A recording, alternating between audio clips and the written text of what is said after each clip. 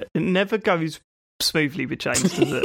No, because I've always got other windows open. I'm not just like sitting here with Audacity just ready to go. I think I'm going to start doing this as well, by the way. So you'll hear this a little bit differently. Ready? 3, 2, 1. Matt. James, Brilliant, did you not do it? I didn't know you were actually going to do it. I thought that was just like a demonstration. No, I might just... Maybe that was too many claps between. Okay, ready? No, it's fine. Shall I stop recording and start again? No, it's fine. Keep this. It's all good stuff. Ready? Yeah. 3, 2, 1.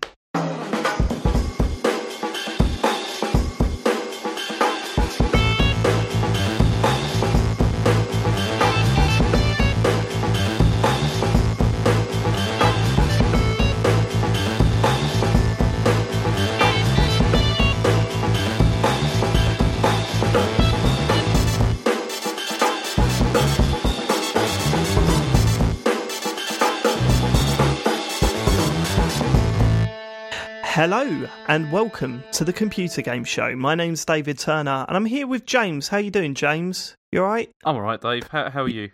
You had a good week? Don't just say I'm alright, how are you? How you doing? You good? Give some detail. detail. Had a good week? Yeah, not bad, I guess. It was only the beginning of the week, innit? I can't make a judgment yet. That's Okay. what it's like. Sean Bell's here. How's your week going, Sean? You good? Yeah, pretty good, mate. Did a bit of work this morning. Boss thought it was really good. Had a team meeting, absolutely smashed it. It's been a fascinating day. A lot of information that everyone needs to hear about me and my day. It's all good stuff. Drinking some Calypso Blue lemonade. I think I might die, but we'll see.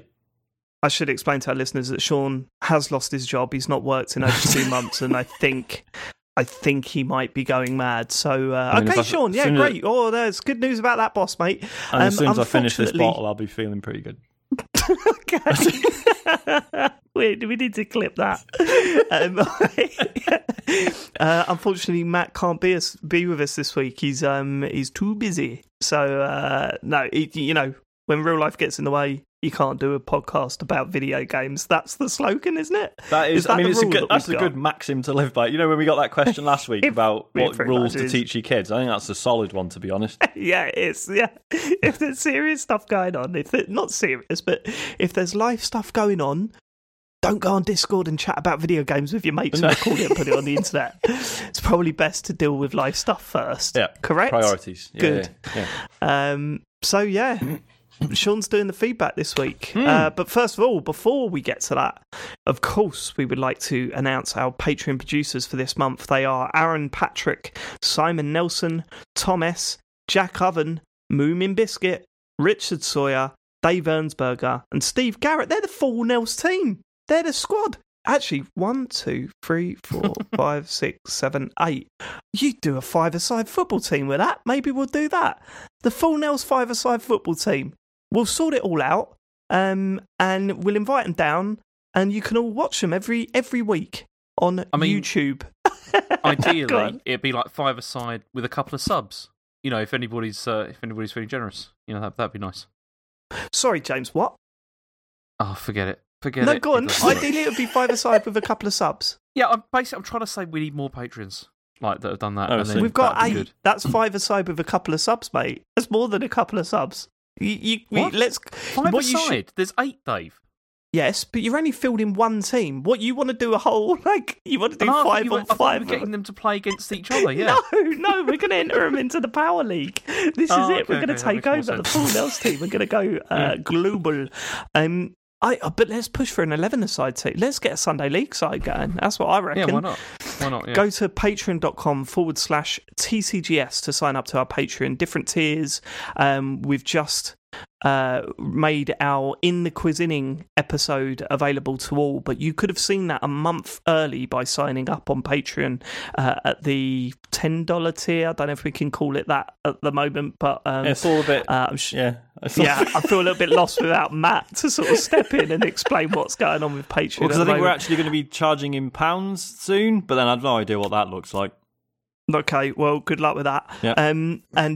We've got our bonus show out, hopefully this week, maybe next week. So get a sign up before that comes out, and you'll get it the moment it drops. And if you go full Nels, you might be press ganged into a football team. So Yeah. You know, we will force you in that football team. Yeah. Oh, but I don't play football. Well, I don't care. Get in goal. I want backups in every position. You know, what, you the fucking manager? Yeah. Oh, no, God. I can picture James in one of them fucking massive coats. Looking James miserable and football. rich. I've heard James talk about football, and it's always emotional and never technical. That's the thing with James. That's what you need, It's mate. always... What can I say? I'm a passionate person. Could you imagine his team talk before the game goes out? Listen, lads, we're probably going to lose. So, we're all shit. We're shit. We're going to lose 8-0. And can we get this wrapped up within... I know it's an hour long, but can we do you just say, can we just not embarrass ourselves too much? Can we just keep it... No, honestly, if there's a football manager amongst us, it's Matt, isn't it? Like proper Mr. Motivator, Chris Agabusi type, getting in there, getting everyone pumped up. That's it. The full Nels team are going to rock the world, I'm telling you. It's going to happen. Right. Feedback. Sean, feedback. What we got? Hello, I'm Matthew Murray. Welcome to the feedback section. Obviously, we got stuff about the bet, but I think we've agreed we're just not going to get into that. For one thing, it's been dragging on quite a bit, and for another, Matt's not here to defend himself, so let's not kick him while he isn't. No, wait, you can't kick someone while they're not around. Okay, Sean, let's slow down a little bit. Okay. I have got a clip to play. Okay. And I think it's right. He's not here to defend himself, so let's not kick him while he's not here. So let's just play the clip. Can't you? Yeah. No, let's just play the clip with no explanation. We'll just play it out. This was, if you remember last week, Matt said to me, "Well, go back and I want to listen to the full bit of the bet. I want to listen to the whole thing." So I went back and listened to it, and this was as Matt was summarising the bet at the end of this section. So I'll play this. No need to comment. Let's give it a listen and see what you think. Can suggest over the next week. Yeah. So we need forfeits for who's going to lose this bet. This bet's happening. So come up with your ideas, and we'll pick some good ones. So the bet is that it's the UK day one price of these consoles. I believe Microsoft will be cheaper than the PS5, and James thinks the PS5 will be cheaper than the Series X. Are we doing Series X, or are we just doing Xbox? What are we doing? No, don't start that shit, Matt. You're not wriggling out. If we're just doing day one consoles, we haven't seen the full breadth of what. Well, actually, no. We have got a problem with this. What if it is? Right, Sean and I will decide. Yeah, Sean and I will decide. We're the adjudicators in this situation. I've got another thing actually. Like, when Apple released a new iPhone, they often then. So then, Matt goes on and talks about the new iPhone. But I know it sounded like that whole idea was rejected by James, but we're not going to comment. So we're just playing that clip out with no editorial. Should we get on to the next bit of feedback, Sean? Yeah, why not? Reese says, "Hi, boyos. It seems to have had some backlash regarding my patented flaps as a buffer theory. A listener proposed that the PS5 flaps, registered trademark, may act more like a car spoiler and use the aerodynamic shape to prevent the PS5 from tearing in half. I must respond to this and debunk this theory, as the air from the centre of the flaps, TM, would in fact put pressure away from the centre of the console. So if my buffer theory is incorrect and they act as spoilers, then the only logical solution is that the PS5 contains an actual black hole, and the air pressure forcing the flaps, TM, in opposite directions is maintaining the structural integrity of the console against the vacuum of the black hole and preventing the implosion of the world as we know it. Bit of a stretch if you ask me, because the disk drive would throw off the aerodynamics anyway. Cheers, Reese. Thanks for clearing that up." Well, a little bit of news broke today about the ventilation system in that thing. Should we just do that now? Because it's not in the news, is it? It's not really a story. No need to really go into it. But if reports are correct, those vents at the top and the front are taking air in. The holes are at the front, but it doesn't look like the flaps are anything to do with it, does it? Well, it would have been weird had they put bits of plastic that apparently push air out next to a vent that takes air in. That seems like that would create a rip in the solar system that we would all fall into eventually. Also, which I'll be honest with you, Sean, is probably how 2020 is going to end anyway. Probably. Like, do you know what I mean? It's where it's going. Go on, James, sorry. So this system, right, it sucks. So it's actually actively sucking air in. Is that the plan, right? Yeah, and then but that's what, chucking it out the back. That's what Microsoft's. That's what the Xbox Series X does, right? I've no idea. I don't know, because I'm just thinking about all the dust it's going to be sucking in. Well, we said this about we said it about the Xbox as well, because we've known for a while that it can take air in at the bottom of the like console. No, it's not it's like a little Hoover, room, but you can just set it off around the room and just hoovers up all your crisps. I suppose it's got a bringing air from. I don't know if you've noticed, listeners, but we're not the experts in any of this. We're going to give it away now. We're going to let you look behind the curtain, but we don't know what we're fucking talking about. Because the other detail I enjoyed was that they've recommended that you leave like about 15 centimeters of space on all axes around it, so the buffer thing doesn't even fit anymore. That console, with the buffer space and the console, it takes up more room than that new Mario Kart toy. Well, they want us to do that thing, don't they, where you put it like on a table in the middle of the room and just like leave it there. Yeah. No one knocks it over because it's like those videos, those like pictures of like influencers stuff trying it and doing that. That was just because they had to do that, not because there's any other reason. Yeah. Have we got anything about the PS5 in the news bit? Yeah, we got the thing about the save game stuff, but that's it. So, do we want to talk about the looks of the thing now? Because we've finally seen what.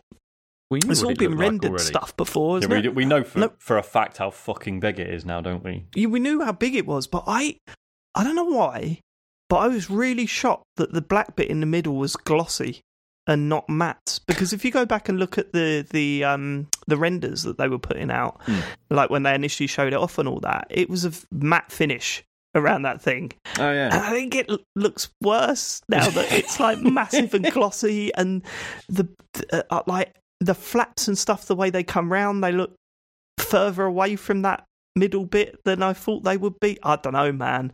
I've seen a lot of people on the internet saying, I can't believe how weird and fucked up this console looks, and I love it. And I just think, why that last bit? Seriously, why that last bit? And see, that I don't understand either, because they're like, oh, it's different. It's like, it's not like the sort of, same as everything else. It's like, yeah, but that's not necessarily a good thing. It's not always. It's not always. Good thing. But I will say this, there was a shot of it on not on its side, it was vertical, but it was turned 90 degrees, so you were just seeing the top of it basically standing up. That didn't look too bad. Oh yeah, what that looked like next to my TV. Channel love that. If I just I know. Box there. You just like stick some of the kids' pictures on it? Like, well, no, because they'll melt off or set on fire. See, I was fine. Sucked into the with the controller, like a bird in a jet engine out the other side.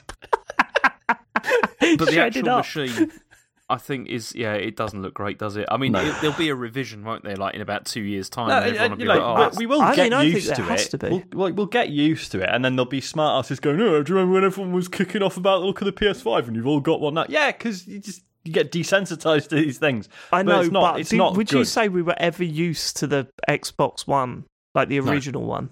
Mate, I've got one. It's great. Yeah, I know. They're still ugly though, aren't they? It's really. I know, but it's ugly, but it's also unobtrusive. Like, you just put it somewhere. I thought it's pretty fucking horrible big. Black box, but that's it. Whereas the PS5, it's really obvious, isn't it? Like, when you put it, it's it's going to draw attention. We should also be clear as well, right? The 3 designs that have been presented to us for these next-gen consoles, none of them are good, right? In my opinion. The Series X, I just, why is it that shape? I'd much rather it like this. The Xbox One X, I think, is one of the best looking consoles that I've owned. Right? It's basic, it's basic. It's boring, fine, but I think it looks smart. Right? I even like the original PS4. I thought looked good when I first saw it. When they whacked an extra layer on it for the Pro, I was kind of like, okay, you're taking the piss now. But I don't know. You look at the Series X, weird shape. The Series S, that massive, great big spot on it, I just think is ugly. And then you've got the PS5. It's not a great generation for looks, is it? I mean, we should point out that the other thing that's come out is that apparently it is fucking silent. So maybe that's part of the the size of it is assisting with cooling stuff somehow, but I don't know. Yeah, well, you know what? I'll believe that in about a couple of months' time after it's come out, whether it's silent I will take an ugly console that runs silent than a good-looking one that doesn't. Exactly. To be honest with you, yeah, that's the main thing. Because when you're using it, you're not looking at it, but you might still fucking hear it. So, also, the other we should point out as well that the other thing that's come out of all these early impressions of the PS5 is that one of the problems that we were worried about was the lights being on the front, or the LEDs on the front. Apparently, they're barely even noticeable, and when you're playing it, they're white. So then you don't really even see them. That's the reports I've been reading anyway. So they're not as distracting as we were worried about.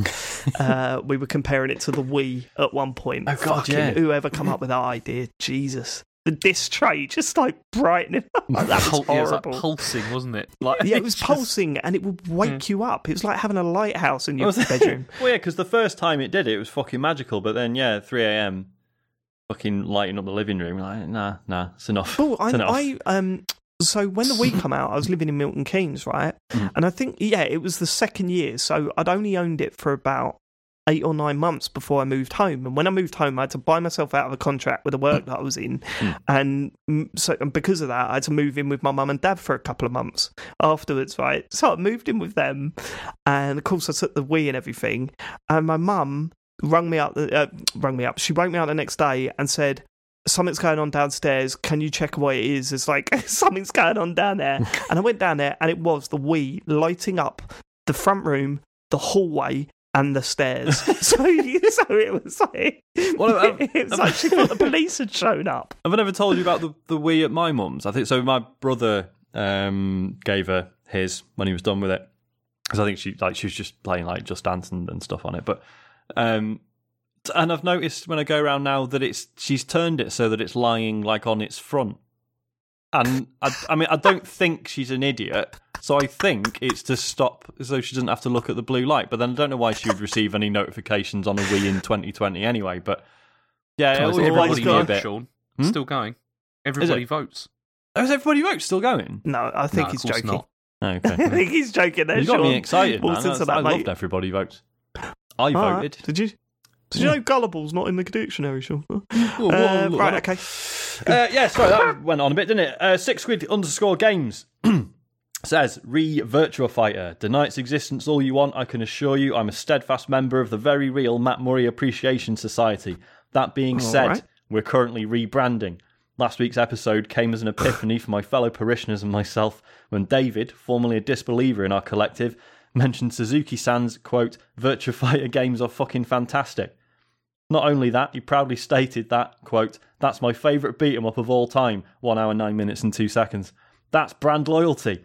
At our most recent meeting, a single question started as a whisper grew to a full-on chant. What if TCGS code Real Sega Fan was actually David Turner? When the vigorous chanting died down, we decided I would write to formally ask whether you, Mr. Turner, would be generous enough to represent us at the upcoming Virtua Fighter esports events. Tallying up all the Sega-related mentions on the show, you lead the pack. You truly bleed blue and white. Although Mr. Murray tried to ride your glorious coattails and blurt out, yeah, Virtua Fighter is one of the few I did like.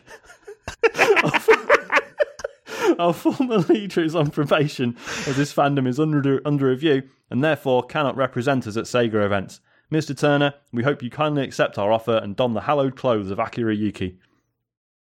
Look, listen, I appreciate the invite. I'm going to have to say no because this whole society has a dodgy history. I mean, it's tainted. You don't want to. Yeah, it's very tainted now. I think very tainted. They picked the wrong guy. They realised it now. But it's too late. I think that's the way I'm going to go with that. But also, I should point out, my Sega fandom should not be a surprise to you. I was the Sega dude when I first started posting on the internet. That was literally my nickname. Oh, that was actually Sega dude. Wow.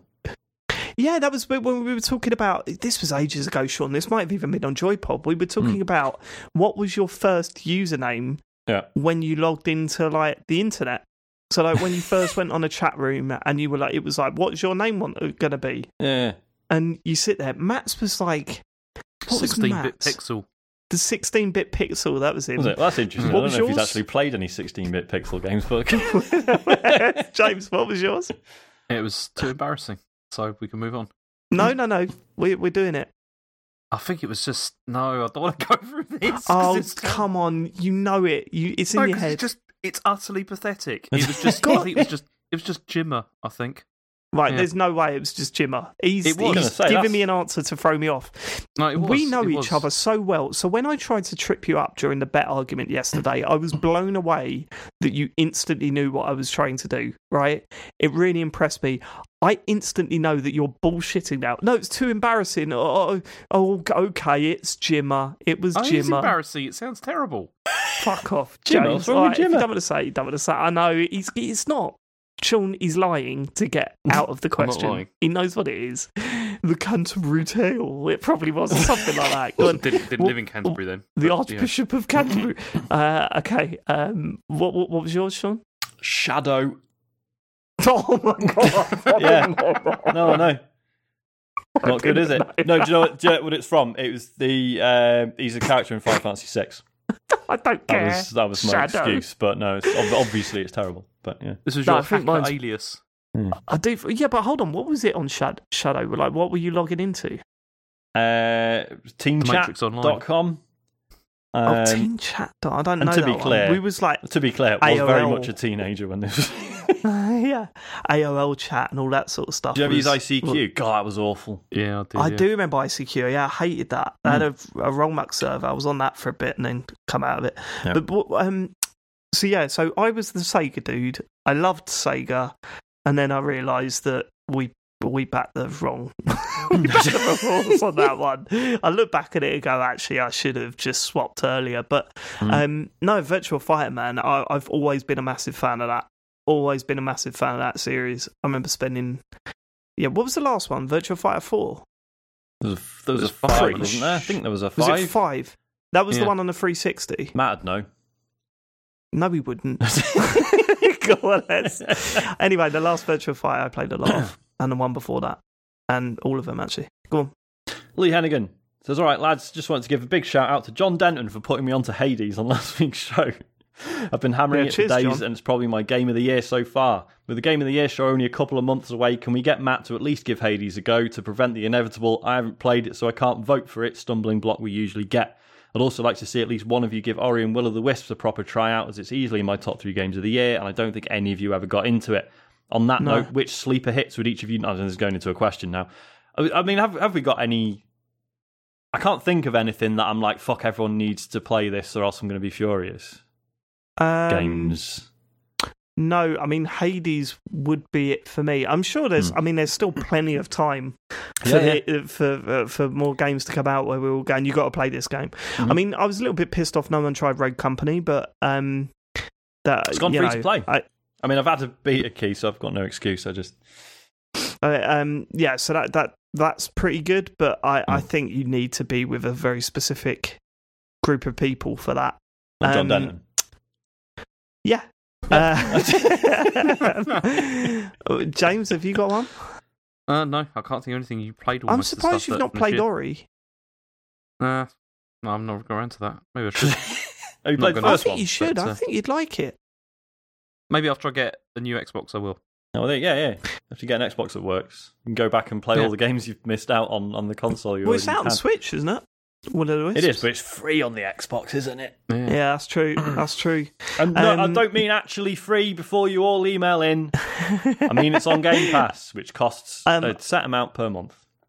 I should also point out that, we've been trying to get Matt to play Hades for ages, but instead he is currently, have you heard this?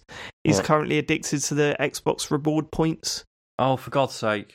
Yeah, so he was playing some really random game because apparently it was an easy 10,000 gamer points or whatever that goes towards his rewards, Xbox rewards. I don't know. He needs to play Hades because it is, very good. I mean, it's almost definitely on my list. Derek says, you, along with everyone else, seem to be struggling with Microsoft's console naming, mixing up Series S, X, and One X. There we go. During the flow of conversation.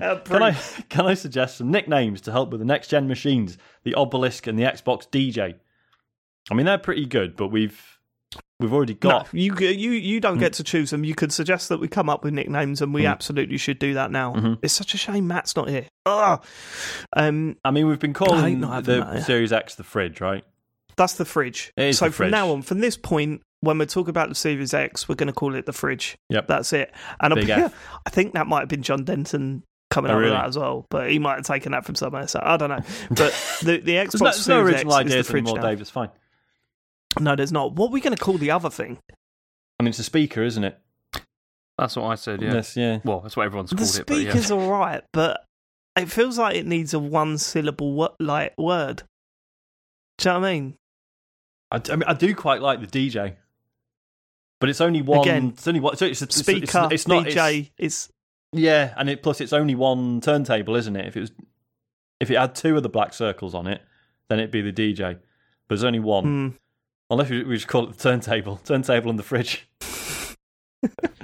See, because I was thinking today, it looks like one of those home hub things, where you talk to it. Oh yeah. It does things for you. But so I was thinking the hub.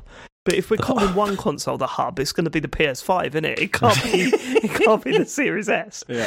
All right. Maybe the speaker then for now. Yeah. The speaker and the fridge. Let's see how long we go before we balls that up.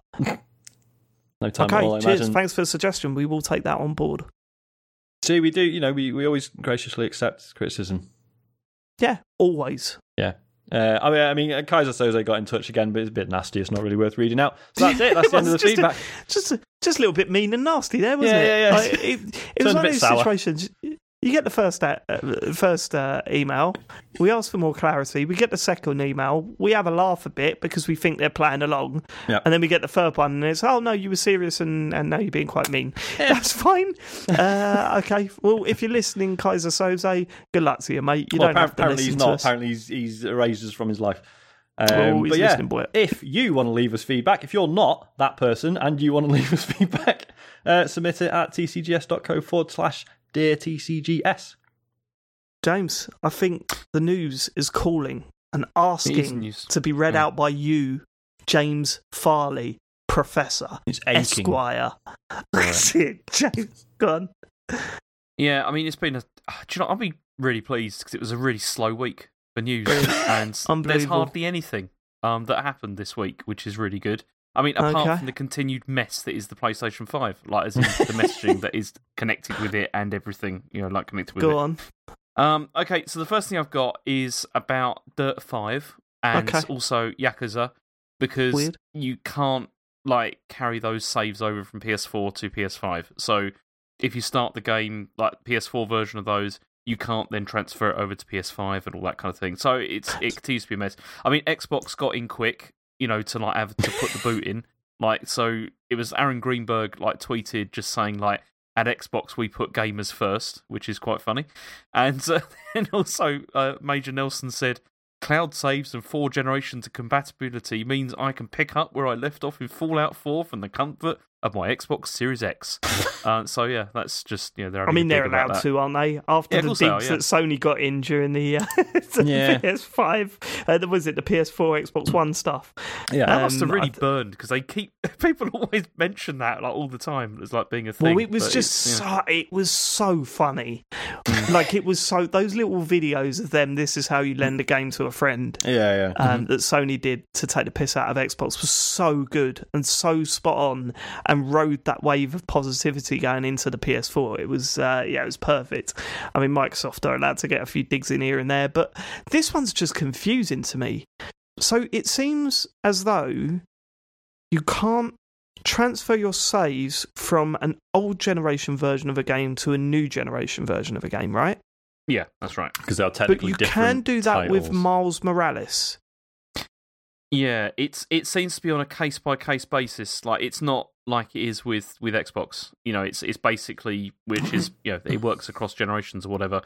I think this must be, I have no idea if this is true, but it must be because they must handle, the title names or something differently for the PS5 and the PS4 so that they're not the same game, at all, in any way, and that's why you can't easily transfer them across.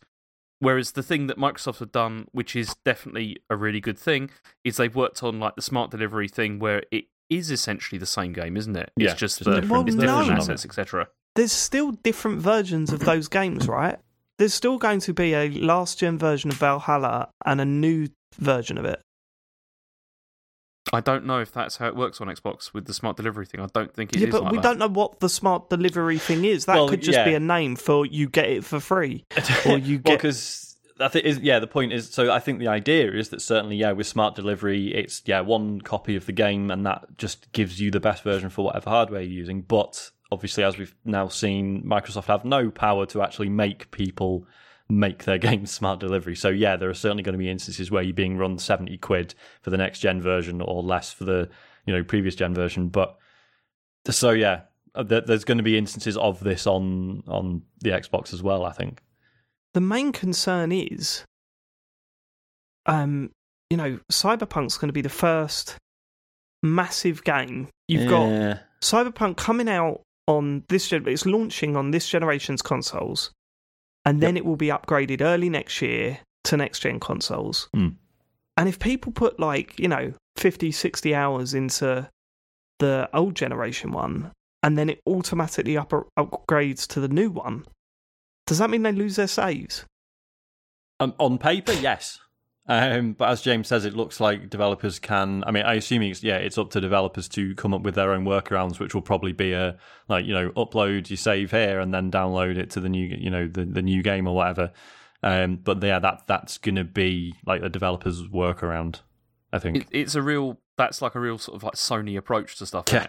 Of just leave it up to people, figure it out. Mm-hmm. There's no unified approach. I mean, it's a bit like, do you remember when Sony first got into online play, into multiplayer stuff? Yeah, it wasn't good. And you had an Xbox Live, you had, they just made everything so it's very simple, one single sign in, all that kind of stuff.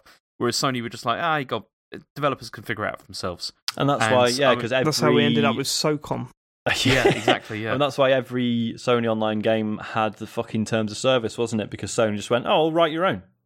Mm-hmm. Whereas Microsoft just went, no, these are the terms of service for every Xbox Xbox Live game. Once you've accepted once, that's it. Whereas Sony just went, shit. Do you remember the trouble they went through to try and get people to change their PSN ID? Yeah. Okay, if you change your PSN ID, you may not have access to the following games. And you may not be able to play these games online anymore because of this. It was like, fuck, man, what is going on the back end at that place? Yeah, I mean, this is one area where Microsoft's definitely win in inverted commas, hands down with all this sort of stuff, because they've obviously got institutional knowledge of the importance of backwards compatibility and all that kind of thing and legacy stuff because of Windows and because of all the things with that they get this fact that people are going to want to do things over generations and all that kind of stuff. Yeah, because I don't get that. I think still, even now, well, I've not tried it in Windows 10 because it's just not come up, but I definitely remember Windows 7, it was if you were trying to run an old program, it would just be do you want to pretend it's Windows 95 or Windows NT or whatever? Yeah. You could, spoof it. So it didn't always work very well. Yeah. But it was still there as they understood that you needed to give legacy support for stuff because there were so many businesses and all that kind of thing that relied on software like that. It's why you had Internet Explorer still embedded for such a long time because people were still using that for business applications and stuff. Yeah. And whereas I don't think Sony get any of this. They just don't seem to care at all. And this is always, I think, has been one of their biggest weaknesses is software. And they're not great at it.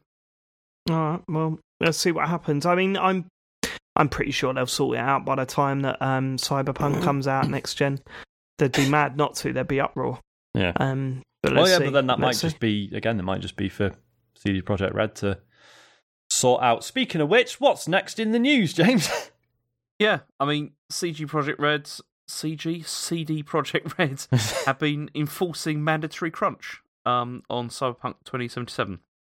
So, I mean, Cyberpunk 2077 has now gone gold, as it were, isn't it? They've sent it to Microsoft and to Sony or whatever. Yeah, although that's sort of largely meaningless for a game like this, isn't it? there will be a day one now patch. Working on the day one patch, aren't they? Which will actually finish the game. But yeah. So what it is that the team has now been ordered to work overtime in order to get it ready for the November launch, and they've been told that they've got to work like 6 days a week, and that this is kind of mandatory. Bloomberg have said that some staff have already been working like additional nights and weekends for more than a year on this. And I mean, they're adhering to Polish labour laws, so people are obviously being paid for this. But one of the reasons this is, I mean, apart from the fact that it's crunch, but also CD Projekt did make a big thing about how they weren't going to do crunch, and it was, they weren't going to do this anymore, because it was in May last year. They said they were going to have a non-obligatory crunch policy, meaning that like staff would be asked to work nights and weekends, but were not required to do so. Like there wasn't any sort of anybody who's going to like force them to. But that's obviously they've gone back on that. And the studio head, Adam Badowski, has said, like he says, he acknowledged the mandatory 6-day breaks. Breaks the promise that they made last year. He says, "I take it upon myself to receive the full backlash for the decision. I know this is in direct opposition to what we've said about crunch. It is also in direct opposition to what I personally grew to believe a while back, that crunch should never be the answer. But we've extended all other possible means of navigating the situation."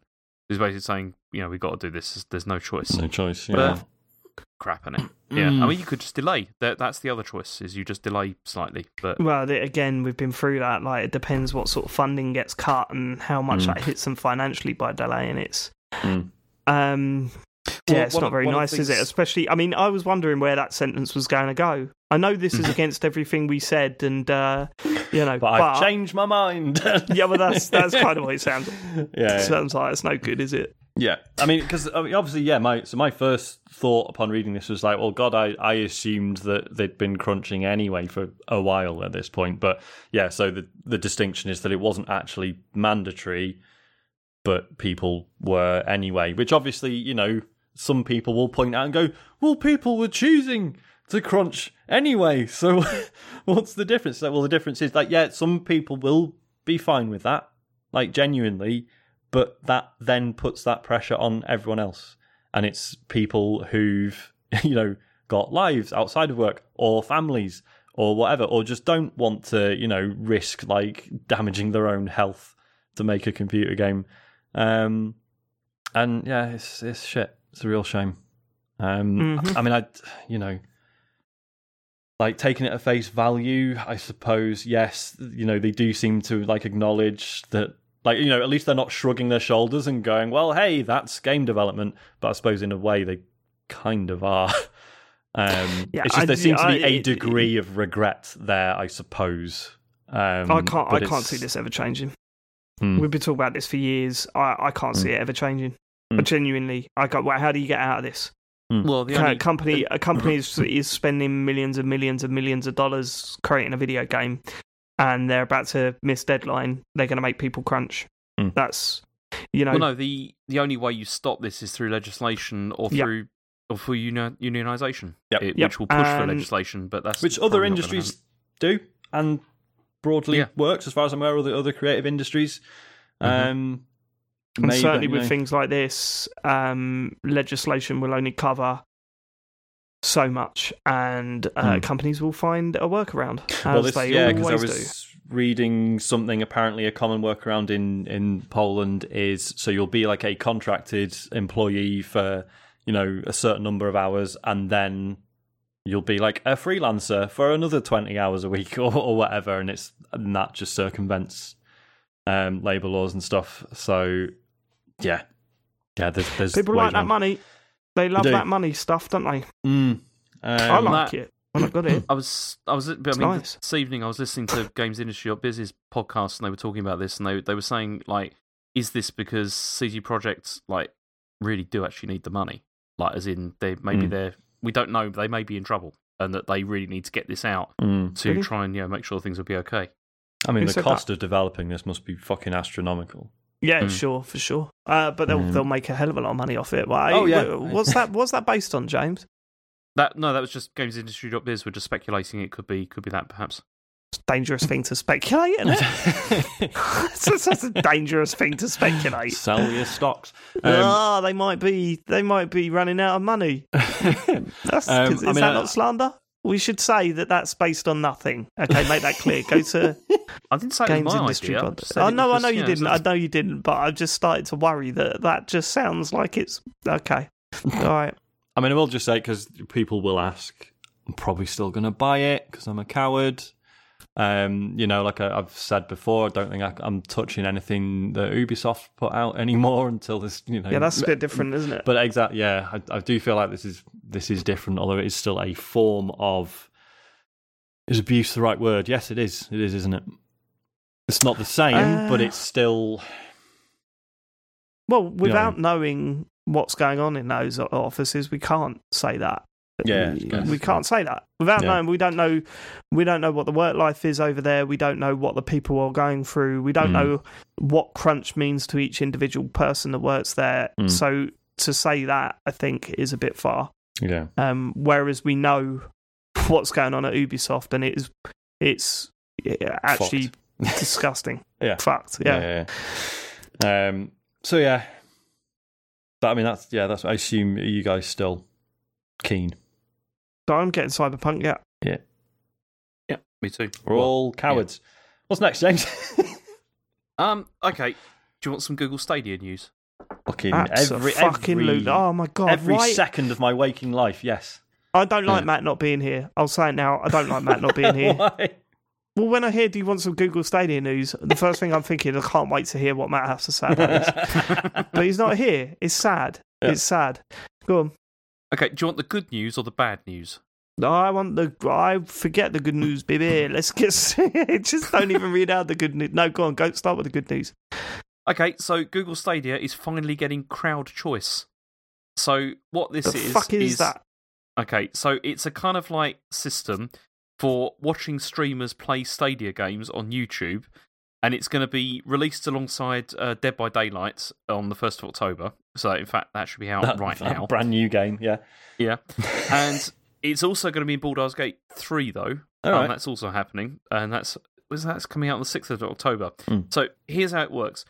If the YouTuber switches on crowd choice, then Stadia audience can vote on what's going on. Sounds horrific. So, if there's like a choice or whatever, then people vote, and then the streamer can then choose if they're going to ignore the result or whatever, or just go ahead with it. So it just brings up like a percentage thing of 55 people said you should murder this person.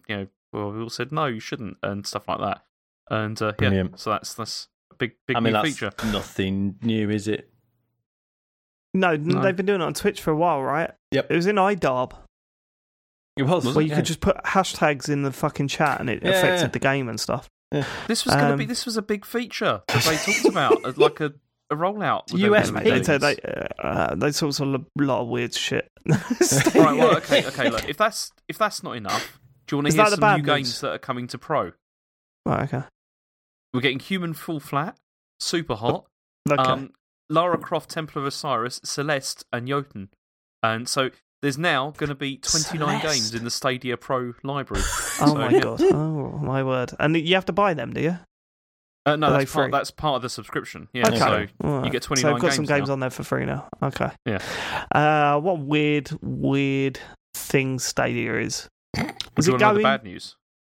That's not the bad news. I thought the lineup of the games was the bad news. Okay. That was the good news. Okay, that's the good news. Okay, fine. Okay. The not so good news, although I mean it's not really bad news, but it maybe is a sign of the times. It's troubling news. So, it's troubling news. So Google's got a new Chromecast with Google TV coming out, like very shortly, or maybe even now. I don't know. I didn't check. Right. It's not going to officially support Stadia game streaming until next year. Like until the first half of next year. To be fair, it's going to be then. And so this is the replacement product for the Chromecast Ultra, and which they're no longer going to be selling separately, but you can still buy as a bundle with a Stadia controller. But yeah, it doesn't have it. But The Verge did manage to sideload the Stadia Android app onto the device, but if you try and buy games through it, it crashes and stuff. And brilliant. Yeah, it's not great. So for some reason, their brand new like Chromecast stuff, that's the future and everything, doesn't have one of their major services on it. It's not one of their major services, James. I don't know if you've noticed. No, it's supposed to be, isn't it? It's the future of gaming, etc. How long has Stadia been about now? Is it a year? Is it a year? It must be. The end of last year it came out in, right? Yeah. I remember having conversations with Matt about whether he was going to cancel his pre-order around this time. Yeah, because that was the chat at EGX last year, wasn't it? So that was obviously September-ish. So yeah. Fucking hell! Wow. Okay. All right. Yeah. Jesus. That's it. That's all I've got for the news. It's been a very lean week. Which has been weird. very quiet. It's been very quiet. Should we get on to what we've been playing then? Yeah. Go on. Sean, kick us off, mate. Playing more Hades. Do you know what? I realised not too long ago that I never choose Sean first, ever. I don't know why. You always put it off. Go last, he's got some game in his list that I haven't heard of. And John Denton's not mentioned it either. So it's pretty much it. Yeah. I think we keep it for a treat. You know, for like the last bit, you know, it's like a sort of it's a treat. That's true, yeah. Sure, let's go with that. Yeah. Let's go with that. That's what I'm thinking at the time. Okay, go on. Playing loads more Hades. Still Let's do Hades chat. Well, good. Let's do Hades chat. Where are you up to? So I'm about 22, 23 attempts now. Okay. So I've got what can I say? So I got past Elysium. You got to fourth area. Yes, and then ate shit. So Did you not got to the big main boss in that area? No. Okay, cool. I'm looking forward to it, cool. Looking forward to it. Yes. I still absolutely love it. I have turned God mode on. Have any of you experimented with this? Sorry, my Google Home just joined into the chat. Maybe you didn't hear it, but the listeners will. No, it just went, okay, out of nowhere. It was trying. That was really weird. I've just unplugged it. Sorry, what was the last thing you said? I was going to say, so I've turned God mode on, which is I was umming and ahhing. So it's in the options, and it's basically, like, all it says is it just like it makes the game easier, and then, it makes you tougher, and then every time you die, you get a little bit tougher still. And I was umming and ahhing over it because like the game's not like impossibly difficult. Okay, but I was just a bit in terms of story and stuff. I was just like I was really ready to see more of the game at this point. Right, I feel like I've been doing the same like the first three areas a lot. This is weird. Why? I didn't expect this of you. What do you mean? I fucking love an easy mode, mate.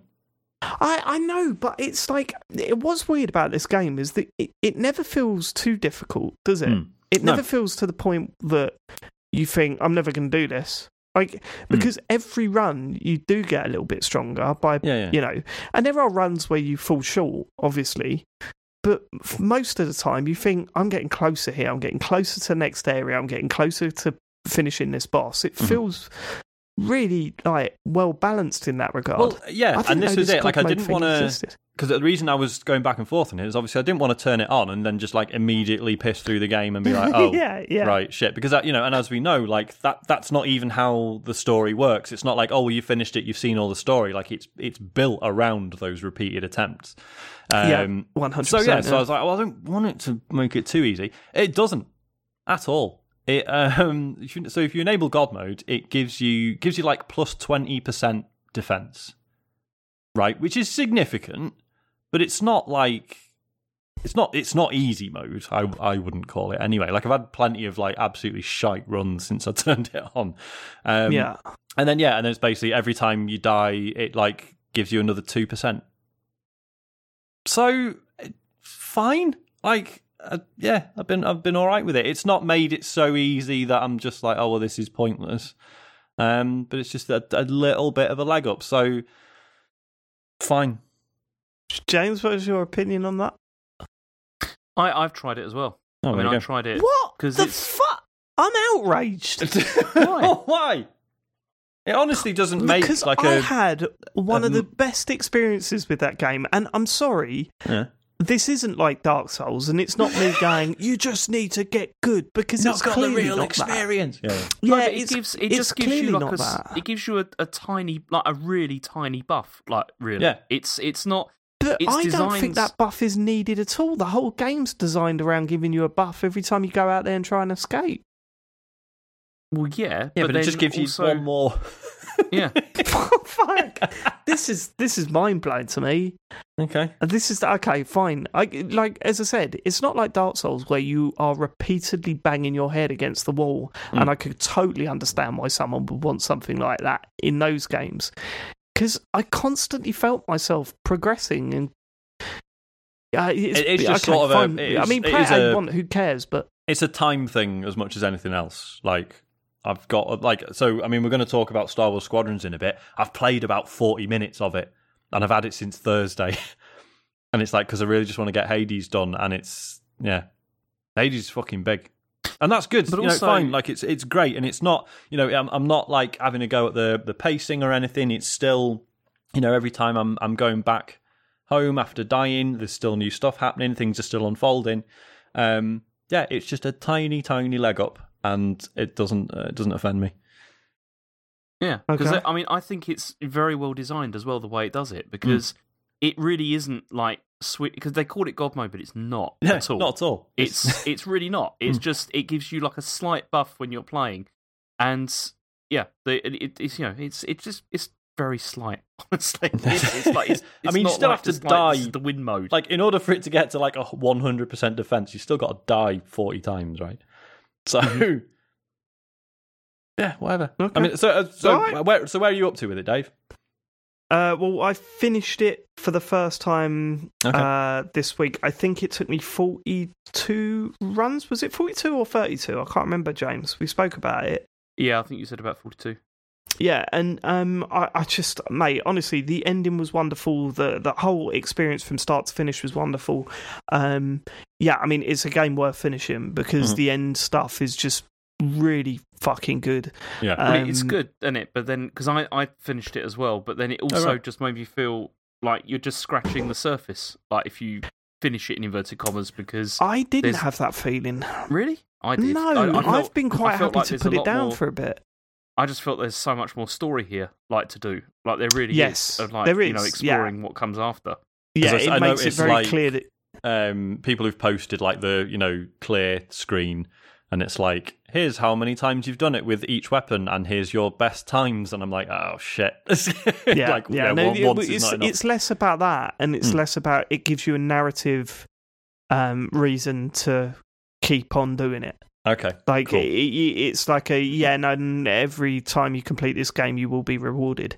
Cool. And not in a way of here's so much currency. Yeah. It's nothing like that. It actually, it hints at stuff. I think, going to talk around the issue, James, but the cop out it does with one of the characters in it after you complete it, do you know what I'm referring to? Brilliant. We'll talk afterwards. No, I think I know what you mean, but there's no point even if you're thinking. Go on. You can't what? Well, no, because I can't say anything, can I? Because that'll ruin all sorts of things. Okay. All right. You could have answered yes to what I was talking about, but that's fine.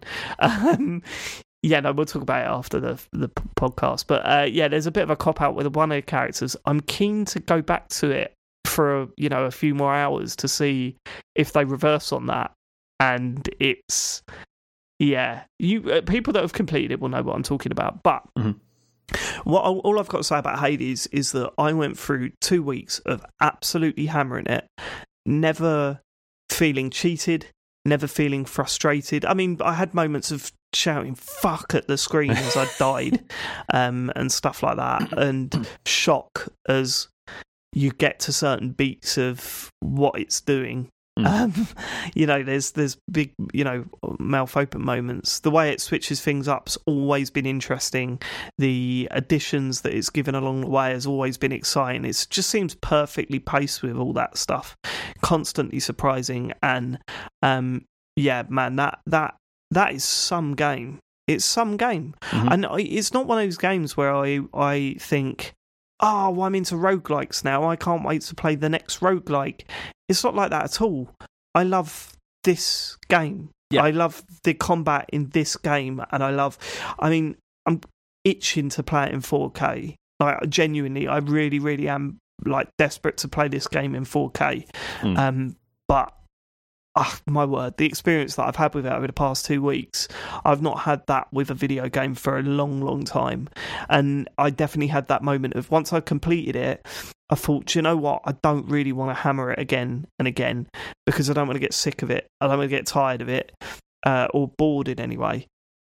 So I thought, let me just put this down for a few days now and I'll probably go back to it again. And if I don't, it doesn't matter because it feels like I've had a wonderful experience with it, and I don't feel that my time's been wasted at all. It's just what a game, what a game. I love it, and seriously, if you're in two minds, then don't be. Also, I don't know. Stop it. I think stop it. You've been naughty. I don't know if you feel the same, James.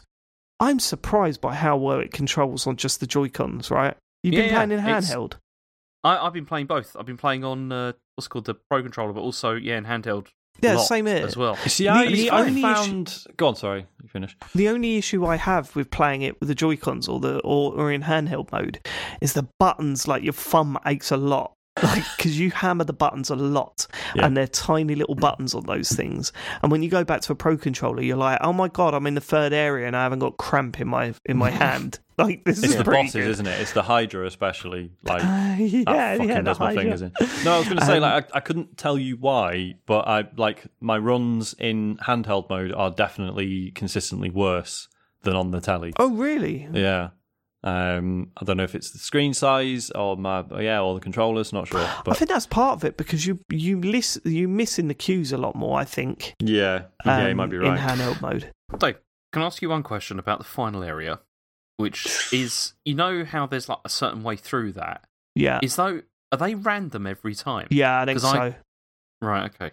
I know how to explain it. I found the item in 2 before. Yeah, not two separate ones, but like in the second one. Yeah, I had that once, but then other times it was nearly all of them. Yeah, I've had that a lot as well. Yeah, it is irritating, but at the same time, the more you go through, the more powerful you become. So it's I guess so. There were times where I'd found it really early, but then needed a shop, so went back in and did another couple because I knew I wouldn't get anywhere.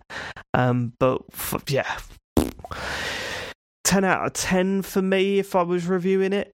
I can't see any reason to knock it down any points. Like, if I was genuinely reviewing it, I can't think of where it doesn't work or if there's any negative points about it at all. Obviously, the stuff that I mentioned last week about the Switch is a problem with the hardware, right? Yeah. I mean, you could say, they could have made it work a little bit better on the Switch, but...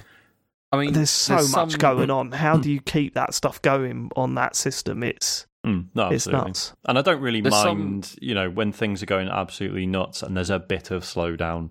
Sort of need it sometimes, it's not to be honest.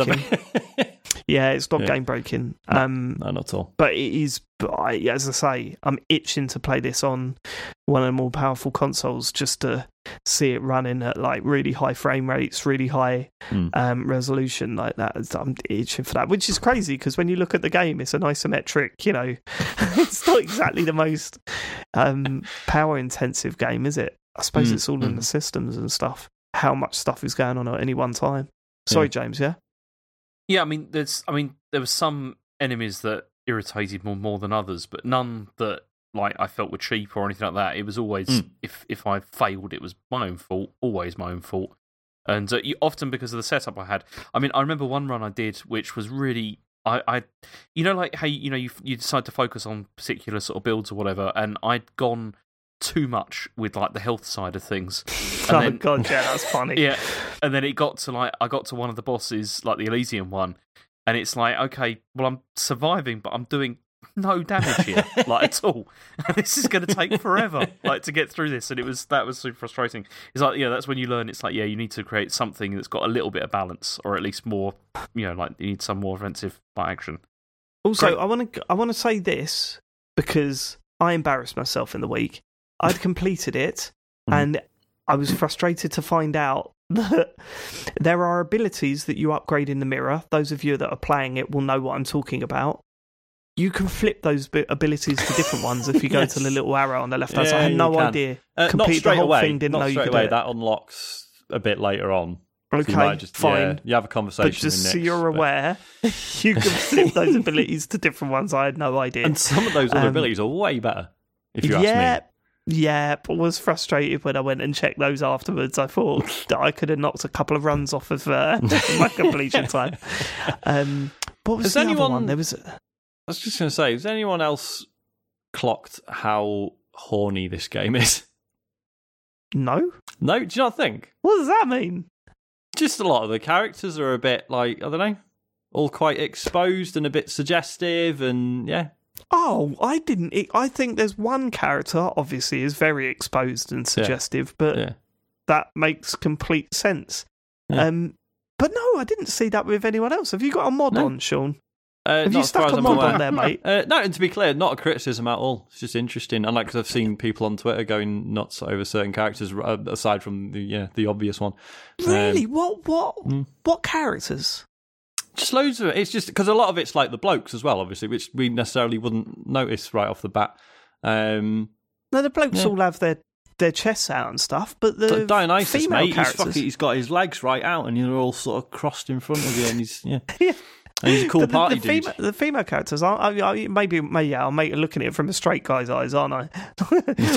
These women have far too many clothes on. I am not. I'm not picking up on the sexualization of male characters, but at the same time, people definitely fancy Zagreus as well, which I get. I can see that. He's got the two different colour eye things going on. He has. Yeah, I am interested to look into. I just like his voice. I think his voice is brilliant. His voice is very good. I still think my favourite character is the dude that's rolling the rock up the hill forever. What's his name? Sisyphus. Yeah, because he's just like, don't give a shit.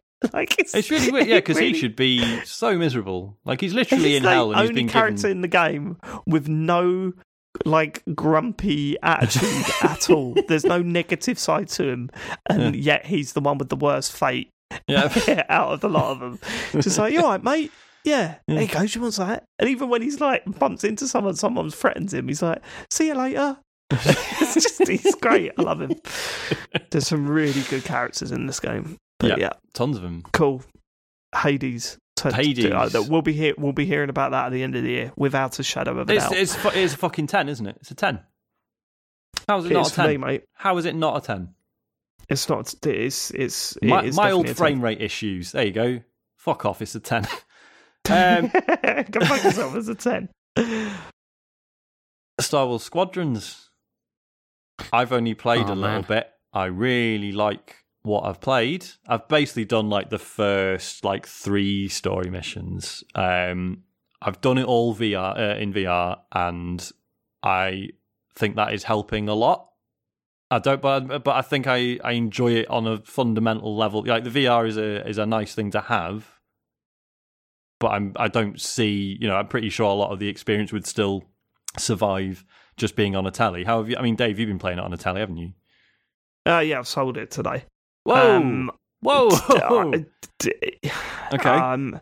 Look, I can't work out if it's just not for me, or if this is a VR game that has been ham-fistedly made available for non-VR gamers. I know what you mean, because we talked about this, didn't we? There's a lot of things about the graphics that you can get away with in VR. You haven't seen it, have you?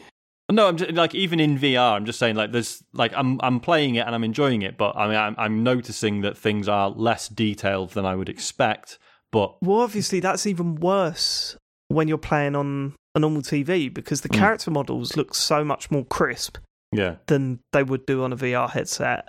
Yet some of the, especially when you're on the ship and you're talking to a character and a spaceship is flying through the window in the background, you can see that they've done the work on the models that are standing in front of you, but not the shit in the background. And you're kind of like, what is that grey square flying around in the background there? That's really weird. That's what I mean. And in VR, you sort of forgive that stuff because it's immersive for other reasons. But yeah, exactly. So and if it's the same detail on the telly, that's maybe not great. But yeah. And if it's less that stuff, because I don't care about that stuff. It's stuff in the background. I'm really not that bothered. I think if you were coming to play this game without playing VR games, I don't think you'd notice much either as well. But as someone that spent a lot of time in VR, you notice the VR tropes that's in this game, that's on the telly, and it really does feel like, this is a VR game. Like the amount of times you're standing talking to someone, you're looking around with just the right stick, you can't move anywhere, everything seems to be happening around you, and if I want to go into another room to talk to someone, I don't walk over to that room and talk to someone, I pan my head round, put the crosshair in the middle of the screen towards the door, and it says press A, and you press A and snap, you're standing in another room in a fixed position talking to people, See, and even that is weird, because in a lot of VR games nowadays you can walk around. Like much you can, more than but that. if you think about a Star Wars game produced by EA for VR, they're going to think, what's the most, palatable way of doing these pre-mission conversations? It's not walking around. But it's not just that, though, because, a lot of this game is a throwback to like X-Wing and TIE Fighter, and the way that they were set up was exactly the same. Like, you move between scenes like that. Like, fine. Yeah. I don't think that's why it's like this. I don't think it's a callback to those games. I think this was literally intended to be a VR game, and they thought, actually, why don't we just make this available and we can sell it as a normal game on Xbox and everything? Or at least that's how it feels to me. Or at best, it was sort of like VR was sort of the lead sort of platform for it, and then they sort of worked backwards from there. But it kind of feels like that. Now, again, James might be right, and that it's actually based on a set game style from the Star Wars games. I never played the games that James is talking about, and maybe it is a callback to that. But to me, as someone who's played lots of VR games and is coming into this, it genuinely feels like a VR game that they've stuck on a TV. And I just thought, I'm missing so much here. And ultimately, the dogfights, I think I got about 4 or 5 missions into it, and the dogfights I just found dull. Because you're not looking around, because you're not seeing, like, spaceships fly just past you and behind and stuff, and you could follow them with your eyes and then swing around. Or I remember playing it must have been at Matt's. I remember playing a dogfighting game, and I remember being able to look up, see an aeroplane, and then go, right, okay, I keep my focus on that aeroplane, I can maneuver the nose up to join up to where I'm looking, and sort of lower my head as it's heading towards the crosshair. Because you can't do any of that in this when you're playing on a TV. You've got a fixed position, you see a thing fly past, and then you just press the stick until you see it again. And 9 times out of 10 they fly past you again, and I'm kind of like, okay, I appreciate the systems that it's brought into it, and I'm sure you guys will go into this James has to talk about this the most because he's completed it, right? But the story mode, yeah. Yeah, the story mode. I appreciate the systems with the shifting the shields from front to back, or making it even, shifting your power from your shields to your engines to your lasers. Like, I like all that stuff, but ultimately when I'm just like, I've got this fixed position and I'm just going around, locking on, pressing the missile button, I'm just thinking, I'm not having fun here. I'm getting frustrated with how shoddy certain aspects of the game are.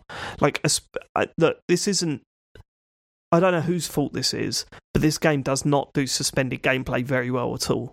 So this is on the Xbox, obviously. If I turn it off, turn it back on, and then pick up from where I left off, the game just shits the fucking bed. I mean, it doesn't do that on PlayStation. It was fine. Well, I mean, that's PS4, great. It does it on Xbox, and that's what I'm playing it on. And the fucking planes are like shivering about, and the spaceships are like shaking about. And I had a problem where I started a mission, and the spaceship just went around in a circle over and over again with "follow me" attached to it. And I followed it for about 10 minutes and thought, you're not going anywhere, you're not doing anything. So that must have been a bug. I relaunched it and it worked fine after that. Just to say as well, because Matt will be screaming this as he's listening to it. So he had the apparently quite common bug where in the first mission, it's the second story mission, there's a Star Destroyer that you have to take down, and there is a bug where sometimes it just won't die. Like it'll get to 0 health and it'll all be on fire, but it won't actually blow up. And people have been like shooting away at it for about half an hour before realizing that it's a bug. So that's there's a certain way to like replicate that. I think it's if you die, like if you die from a checkpoint or whatever, and then you go back, it always happens like that. It's just like it's rubbish. But I just googled something because I know we're going to get messages about it. There is a free look in the TV mode.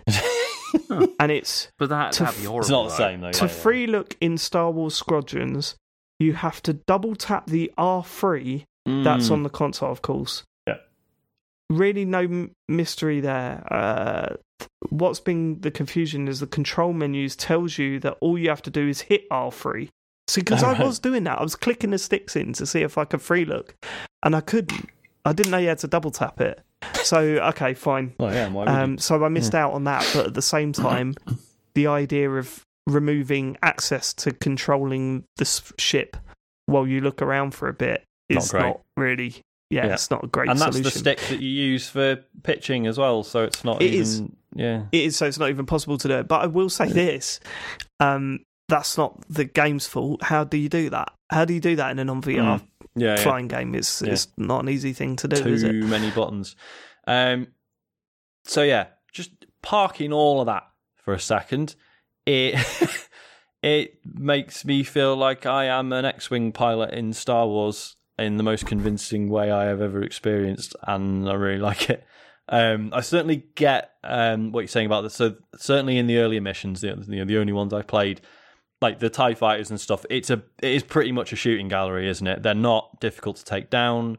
But I'm assuming, I mean, I don't know if this happens in the campaign, but certainly in the multiplayer, things are going to get very, advanced. Like I've already seen articles like flying around. It's like, right, here's some basic like squad tactics that you will need to employ. I mean, the what I've played of the campaign so far, all the drama has come from, there's like little set pieces and stuff, as you say, you sort of, being sort of Call of Duty style, you sort of following a commander around quite a bit just to make sure you're in the right place for certain events to happen or whatever. But it's a convincing enough illusion. Sorry, can I just jump in here? Because I don't think I made this quite clear. All of the complaints that I have are about playing it on a TV. Yeah. I can imagine that in VR, this is absolutely incredible. Because for those moments where you are following someone or you're just flying about or whatever, you're looking around at a fucking X-Wing, looking out of the window, looking up, seeing the planets, seeing other, like your teammates flying next to you and stuff like that. But I can't imagine how cool that is, right? I bet it's brilliant. On my TV, it was just looking forward and a spaceship in front of you with the word follow above their head. And I was going, why is this bit taking so long to fly to here? This is boring. Whereas in VR, every second of it is like at least a little bit magical. You're just because of the... In VR, you're in space. Yeah. So, there's certain bits like when you're like flying the X-Wing like right at the beginning and like you fly into like the system. And then, like, you look out the window and you see, oh, my S-foils are closed. And then it's like, what's called, like, like, there's obviously, Imperials turn up and then they, like, open and you're like, oh, this is brilliant. So to make that point, all of the criticisms that I've given, I can imagine large portions of them go away when you're playing in VR. So I'm not trying to convince you it's a bad game. I'm saying that you've got the lovely gimmick that goes along with it, and I hope you enjoy that. And ultimately, it's I wouldn't say it's a gimmick though, because it's because you're saying it's a gimmick, but it completely changes the game. How is that a gimmick? I'll tell you how it's a gimmick. Because saying that winds you up, gets you a little bit heated there, Dave. And ultimately, like if it's if VR isn't mandatory for this, you're still selling it to people who won't have VR headsets and will never play it in VR. Therefore, the criticisms of it in TV mode are entirely valid because that's just how some people are going to experience it, or most people are going to experience it. Absolutely. But so early missions, bit of shooting gallery, bit of scripting. But fuck me, just some of the moments I was getting in it, just things like quite early on, you're blowing up like a few capital ships and stuff. that little run you do like underneath that Star Destroyer is cool as fuck.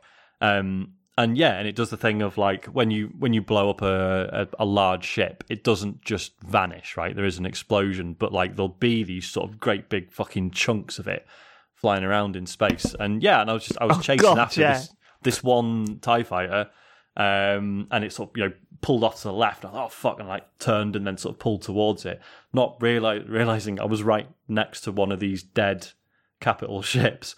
And then I had to be like, whoa, fucking hell, and like fly through these like two bits of this massive ship that was just flying around in space. And fucking hell, it was brilliant. So there was a moment I had right early on where I had a TIE fighter right in front of me and it was flying directly at me. Yeah. And I was like, fucking hell. I blew it up, it exploded into bits, and I flew directly through where it was. So all these bits went either side of me. Sean, it was like watching the start of Jackass 3D on a 2D TV where they're chucking the balls at the screen and you're like, why are they doing that? Yeah, it's supposed to be a 3D film. That's supposed to be really cool. That's what it felt like. But I mean, James, you've played the most. Yeah, I mean, I've played through the campaign, and I was a bit disappointed in the length of it because I'd been led to believe that it was like between like people get saying it was 8 to 10 hours. There's no way that's 8 to 10 hours. Oh, really? Think I probably over the weekend I probably spent about 4 or 5 hours on it, maybe like tops, and I got through it. I mean, I played it through on normal. And it's not difficult. Like, it's quite easy to go through because there's lots of checkpoints as well. I only suffered one bug through it, which was one of those ones where it was like it wouldn't continue, the mission wouldn't continue, even though I'd fulfilled an objective. That was irritating. And then, I'd reloaded the what's called the checkpoint, and it was fine. Yeah, it went ahead okay. Didn't get that on Xbox. Yeah, the story mode is okay. I mean, it really does feel like it's there to teach you all the mechanics. Yeah. That's like the main purpose of the whole thing. And although it's reasonably engaging, it's just not. I was left wanting more by the end of it because I just sort of felt there's more they can do with this. It does feel like X-Wing and TIE Fighter, but like a kind of a slightly light version of it. Like it doesn't go into like massive depth in terms of all the characters that you're sort of dealing with, but they're still engaging enough that it's sort of fun to fly with them. I mean, there's one guy on the Imperial side who I didn't really enjoy talking to because he was just incredibly depressing, just talking about all like what a terrible life he'd had and how he was all being held together by bits of robot stuff and everything. Was it Darth Vader? Went on for no, it's very similar, but then he just goes on and talks for ages. Like each dialogue section is a bit too long, and I'm like, all right, mate. Yeah, so is it Darth Vader?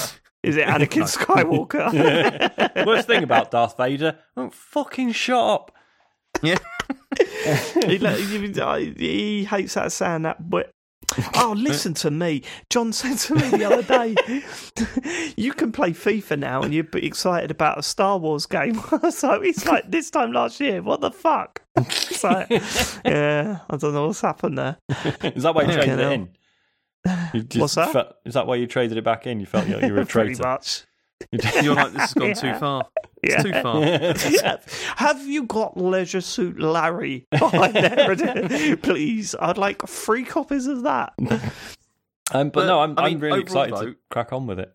Yeah, I mean, as you said, Sean, it's like the feeling of being in it is incredible in VR. Yeah. Like I spent the entire time like that, and I can't imagine like playing it on the screen. I think that because, as you said, David, the whole thing of like being able to look around you just makes such a massive difference. Like where you can like track other ships. By the end, by the time I was getting near to the end of the campaign, I was like, sort of flying towards Star Destroyers, attacking them, and then like turning, but then like looking at like the damage I'd done, and like seeing where there was like laser fire coming from, and it just feels so good. Like it really, really feels like so good. And then you also find yourself like preferring different ships because of the vision, like that you get. Like the fact that the sort of X-wings and A-wings are much, much easier to fly because of the fact that you can see so much like around you, whereas the TIE Fighter is quite annoying because it's a very confined space and you really can only kind of look ahead of you, and it really sort of limits sort of the options you have. It's good. I mean, I still need to play some of the multiplayer and maybe the fleet battle stuff as well, but I do wish there was more campaign to this, that there was more single player stuff. Because it's very engaging. It's really good fun. And it has so many moments that were just. I mean, there's one moment I think it's in like the 6th mission, which it feels just so like something out of the film. Like it's so good. Like just the ending is just superb. And most of the characters are not terribly irritating either, which is a bonus. It's but it's great. It really is. I mean, whether it's up there as a kind of a game of the year sort of thing, I don't know if I can really say at this point because I need to play more of the multiplayer. But it certainly has been one of the most memorable experiences I think I've had in VR. I mean, Chen, like she obviously saw me playing it and was like laughing at me, obviously. So crying. Yeah, she was like, which of these has been better? Is it like Bridge Crew or this? Like, which of your nerd games do you like prefer? And it's like, I don't know. You see, Bridge Crew, I don't feel when I'm playing like that, but I'm taking it entirely seriously because I'm playing it with you guys. Whereas this, I feel like I kind of am taking it seriously, and it's like I feel like I'm fulfilling a dream that I had when I was a child. and, no, absolutely, and that's kind of sad, but also amazing. It's very sad. I will say this: if you are going to play this game, and when you're setting up your characters, you get to set up a character for the Rebellion and the Empire. Don't choose angry voice. Because, like, did you check that out, Sean? I don't think I did. No, I must have heard it, but I can't remember. I had a female angry character in the Empire, and it's fine. I imagine that when she's like shouting during battles, that'd be fine. But she acts like it for everything. So she's like, the character's like, okay, put your throttle up. Okay. It's like, all right, there's no need to kick off now. It's like, okay, I will fly over there then. Okay, all right, just calm down. You just don't need this attitude 24/7. It's a bit weird. But yeah, it's a shame. Not for me. I think I found it a bit dull, but I also felt like I was missing out on 70% of the experience. And that's probably why I didn't get on with it. I mean, also the other thing is, I mean, as I've talked about before many, many times, I was a huge fan of X-Wing and TIE Fighter when I was growing up. Yeah. And this, I mean, I'd say that this is those games light. Like, it still doesn't come close to those, like, in terms of, like, the amount of detail, I think, in terms, you know, like how you can manage everything. But it's kind of it's as close as I think you could possibly get to that on, like, a console, like, with a controller. Yeah. I can't imagine how they could improve on it.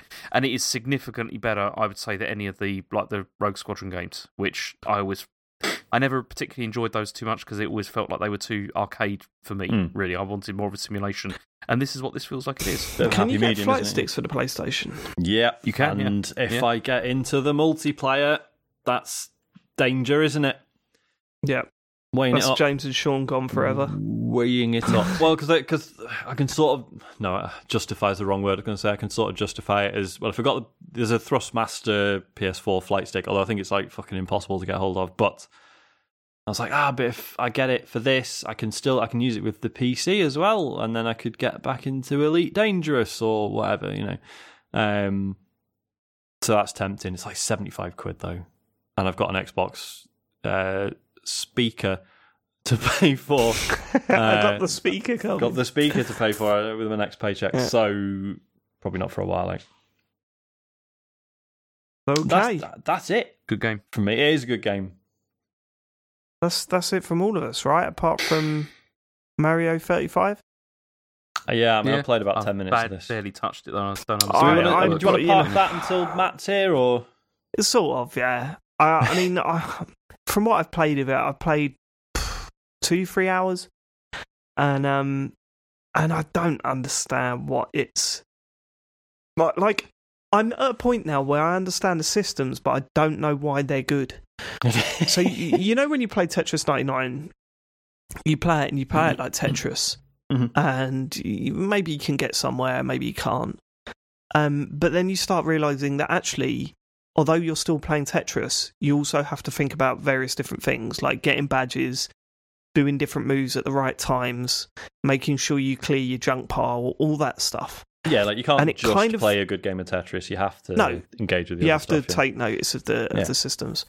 And I think this is what it's trying to do here, but I I'm not convinced it works. So, by the looks of it, Tetris 35 is Nintendo's version of... Mario 35 is their version of Tetris 99, right? Mm-hmm. But for Mario. And it's something people have spoken about, and it was announced at their 35th anniversary of Mario thing, direct that they did. So you sort of play... It's like 2 levels on repeat, is it, James? No, it's not 2 levels. It's like you can go to like a warp zone or whatever, and then you can go to a different one. You can, but I mean, the ones that I've done recently, you get to the end of the level, and then it puts you in a new level. You get to that end of that level, and it puts you on the previous level again. I've not had that. I mean, I've had it taking me through like 3 or 4. Like, no. I think I've done 3 as a maximum. And I finished like 3rd and 5th and 4th and stuff like that. And I don't really feel like I deserve to get there, if that makes sense. Like, I worked out that the idea is that you need coins. The more coins you got, the more power-ups you can get. And then you can activate a power-up at any time, fine. And also, it's good to have a good bank of coins, because one of the options to attack a certain person is to go for the person with the least amount of coins. And then you can just, every time you kill an enemy, it puts an enemy in the person that you've selected's game, right? Right. The other thing you can go for is the person with the least amount of time left. So there's a timer in the top right, as you used to with Mario. Every time you jump on an enemy, you get like 2 seconds back. And if you do like repeated jumps before hitting the ground, then that multiplies, so you can get 2 seconds, 3 seconds, 4 seconds. The more enemies you jump on. The thing that I don't understand, if you're attacking the person with the least amount of time, you're chucking more enemies on their screen. Surely that gives them a better chance of just getting way more time back. Yeah. So why you would do that as an option is completely bizarre to me. Like, what I've had a moment where I had like 10 seconds left, and then everyone was aiming for me, and my screen filled up with enemies. So I just stood there, jumping on all their heads, and then I looked and I had like 150 seconds left. And I was like, well, that's given me an advantage. I've got way more time now than I did. Like, so what is the point? And then you get a 15-second bump when you reach the end of the level. So there is a reason to get to the end of that level. But at the same time, if you just stay in one screen and people are just lobbing enemies at you, you're earning just as best amount of time with just staying in one little area and jumping on enemies. I think the solution to this might be really obvious as well. Like, go on. Surely you just make it all a forced scroller. Yeah. Because, as you say, the problem is that, so people can chuck 20 enemies at you, but then you just stop and you just let them slowly walk towards you and jump on them one by one. But if the game was forcing you to keep moving forwards, those enemies would actually be really dense, and you'd have to figure out ways to navigate around them. So, because obviously the thing, like with Tetris, it's really bad when people dump a load of blocks on you, because you've also still got your own blocks falling constantly, and you've got to get rid of the excess ones. Like, it's a problem. Whereas if Tetris 99 was just like, well, here's a load of blocks, but take as long as you need, mate. Just clear them when you're ready. That wouldn't work. Yeah, but there's either that, or you only get time back when you finish a level. Yeah. Like, you don't get time back for killing an enemy. That makes more sense. So that's then your impetus to actually finish quickly. Whereas, sorry, James. No, you do get time back for killing enemies. I know. Oh, sorry, I thought you said you didn't. I don't know. I'm saying that's a way to improve it. What if you didn't get time back for killing enemies, and you only got it at the end of the level? Yeah. Okay. So then that makes people to go through it quickly as well. Yeah, it forces people to go through it quickly. Obviously, people chucking enemies at you is a bigger disadvantage because they'll slow you down. Or either that, or it's 35 people playing Mario, and the last person to get to the end of the level is chucked out. If you die, you're out, and then the last person that gets to the end of the level is out, and then it moves everyone to the next level at the same time. A little bit more like Fall Guys. Yeah. What I'm saying is that whenever I've got higher in the rankings in this game, it's always been because I've just been really slow and been hammered by enemies by other people. And I just kind of feel, this is not the skill of Mario, is it? This is just... No. I don't get it. Yeah, like, okay, so maybe they're not going for the exact same sort of feel as Tetris 99. But as you say, if it's... like Tetris 99, you'd play a good game of Tetris and you would think about this extra strategic stuff on top, whereas this seems to run counter to what good Mario play is. Like, it seems to reward like really slow and methodical play, which just I don't know. I mean, I've only played a little bit of it, but I mean, everything you're saying checks out with my experience of it so far. But then Matt played it for 3 hours straight last night and he come out saying he fucking loves it.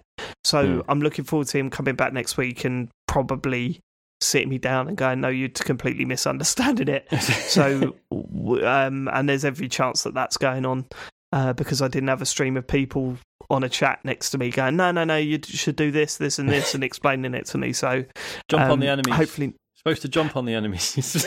Yeah. So I'm looking forward to hearing what Matt's got to say about it next week. But he seemed to really enjoy it. I'll stick with it because it feels like I'm missing something rather than it's bad. And because obviously it took a couple of weeks before Tetris 99 really sort of unfolded properly, isn't it? So fingers crossed, we're just missing something. But it was, I thought Tetris 99 that hit. People were into that straight. Oh no, people were into it, but it took a couple of weeks for people to understand what badges were. Yeah, Do you know what I mean? Like, I remember playing it for a week, and then someone going, "Watch this video," and the video was like, "Okay, so as you play, you earn badges," and I was like, "What? What a badge? When? How?" And then once you understood that system, you're like, "Oh my god, it's fucking genius." Yeah. Okay. Fine. So seems like we need to play more of that, but we'll talk about that more next week. Okay, are we ready? Should we do emails? Yeah, questions, not necessarily emails. They could be just questions if you want. How'd they get in touch? That's what I say every week. I just say, just call them questions, Dave. Sorry. tcgs.co/TCGS. Scientologist. He's not a Scientologist. But he says, with Mario 35 coming out recently, another great game after the fantastic Tetris 99, I got wondering, what would each member of the pod think they'd be really good at if there was a game number version to appear where the number has to be more than one? Shit. It's kind of like, what's the best game? Like, what's your best game? I think really... I'm trying to think of what would just be a good idea, not necessarily what I would be the best at. But then that's me just not answering the question properly. No, I'm just trying to think what would I want rather than. I'd like to see a proper racing game, like a Burnout style game with this. Yeah, like if they did Burnout 99 or whatever. But then that's kind of what Didn't Trackmania did. Yeah, that's kind of what Trackmania is like. I mean, it's not. But it's got a similar sort of feeling. Plus, Burnout already had multiplayer. I guess the trick is it's something that's typically single player, right? And you're sort of adding this weird extra dimension to it. God, Christ! I mean, that is so limited. There's not many games that I look at and go, well, obviously my one is Freeze, then, isn't it? It'd be Freeze. If I could I'm pretty quick at it. I can, loads of people playing Freeze at the same time, and every time you do something, it knocks, it adds a crap tile to their thing. Fuck. Such a good idea. That could be excellent. Who makes Freeze? I don't know. Oh, come on. They're they got really well. Oh, hold on, let me just have a look. I'll have a look at this because I want everyone to tweet them and say, are we getting a Freeze Battle Royale game? Because I heard that on TCGS, and my word, what a great idea. If they're not interested, the people that did 2048 probably will be. What's 2048? Oh, yeah. They must have ripped it off. Can people get into the touch with the developers of Freeze and say, Dave's got a great idea, listen to him, get him involved. He wants a cut. Please. I can't think of one I'd actually be good at. That's the problem, isn't it? Because when I think of see all the stuff I like playing is single player, but there's no way that any of it would be any good for like a battle royale kind of thing. Like you can't have like Phoenix Wright 99, can you? Why not? Oh yeah, you could. Why not? Just do like solving the courtroom more quickly than other people. Yeah, and every time you pull on the right thread, what could it do to someone else to fuck them up?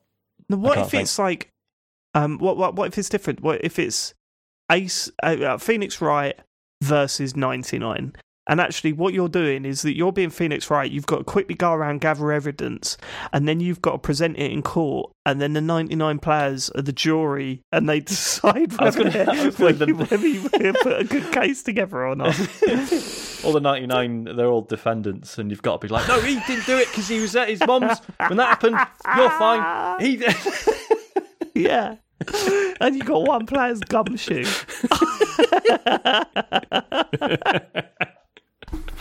That totally worked. I'll play that game. Yep. Do you remember that game, the RPG game, where you had to make the whole story yourself? No.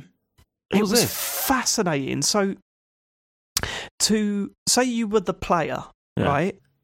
And the way they presented it, the way they sort of pitched the idea to the audience, was it showed someone playing an RPG game, and they walked in, and you can type anything you want in, and you were like, "Oh wow, it's got a really good text thing going on." You're talking about Scribblenauts?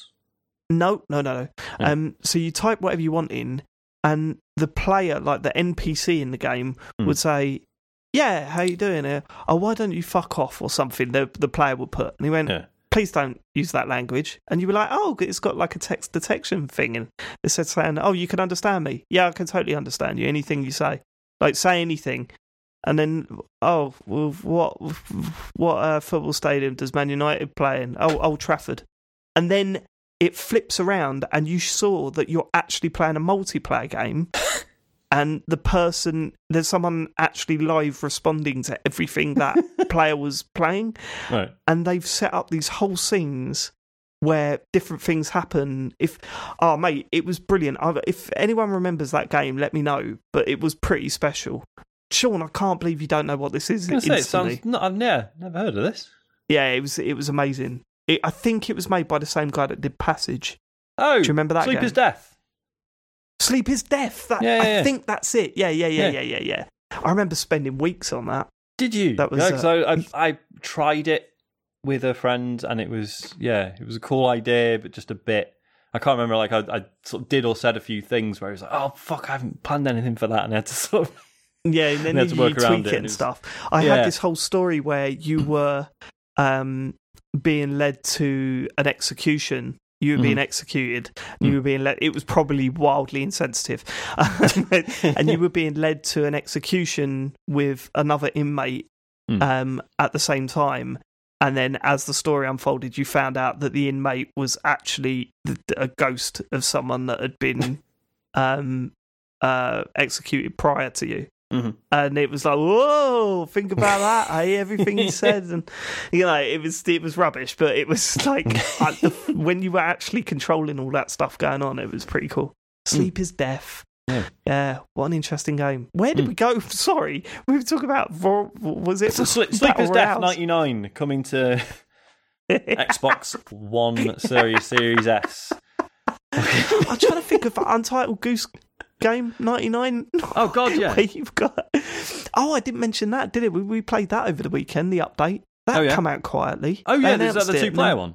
How is it? Does it work? But I mean, no, not really. It's you can't go too far away from each other, and it makes all the tasks about 1 million times easier because all you have to do is have one of you just quack or honk while the other one goes and does what they need to do. Of course, just distract everyone and just But it's a lot of fun, Sean. Yeah. Harry and I were just running around the gardener, just honking repeatedly at the same time. It was a lot of fun. I might see if Neil will play that with me. I think that'd be all right. Possibly, I think maybe give a pad to Isaac. Honestly, I mean, he's not very good. It doesn't matter. You don't need to be very good at it. All you got to do is get into the garden and honk at the gardener, and you will laugh for about an hour straight. It's so funny. It's good stuff. Yeah, so that's our answer. Yep. It certainly was. Jamie John says, "Hi chaps, hope you're all doing well. Having completed Disco Elysium this week, which I thoroughly enjoyed, I was excited to go back and listen to your spoilercast episode on the game, which I remember when you were repeatedly talking about it earlier in the year.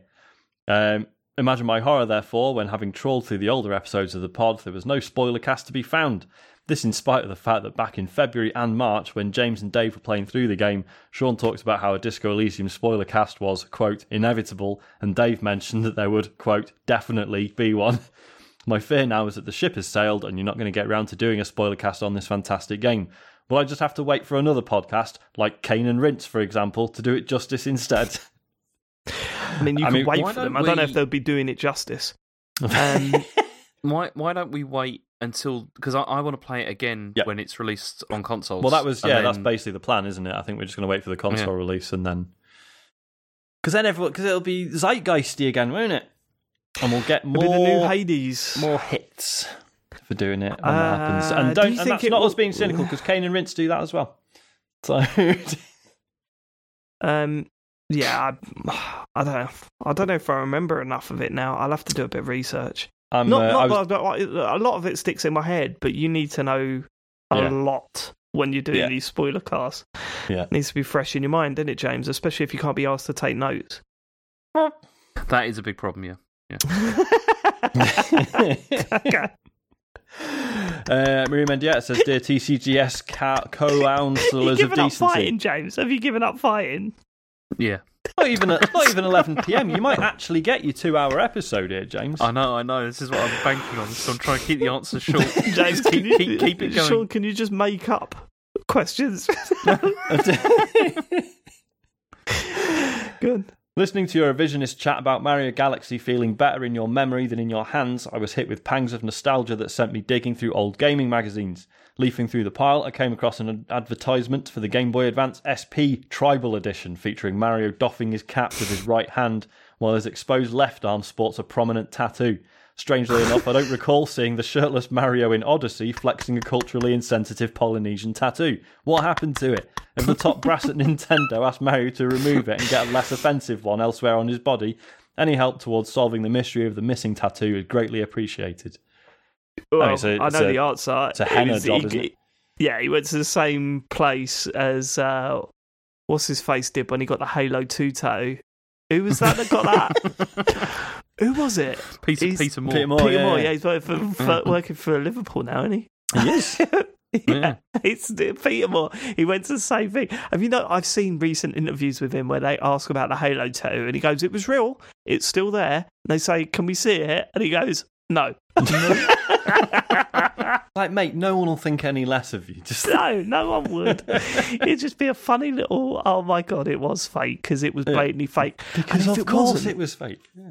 If that was a real tattoo, search Peter Moore Halo 2 tattoo. My word, it was an awful job.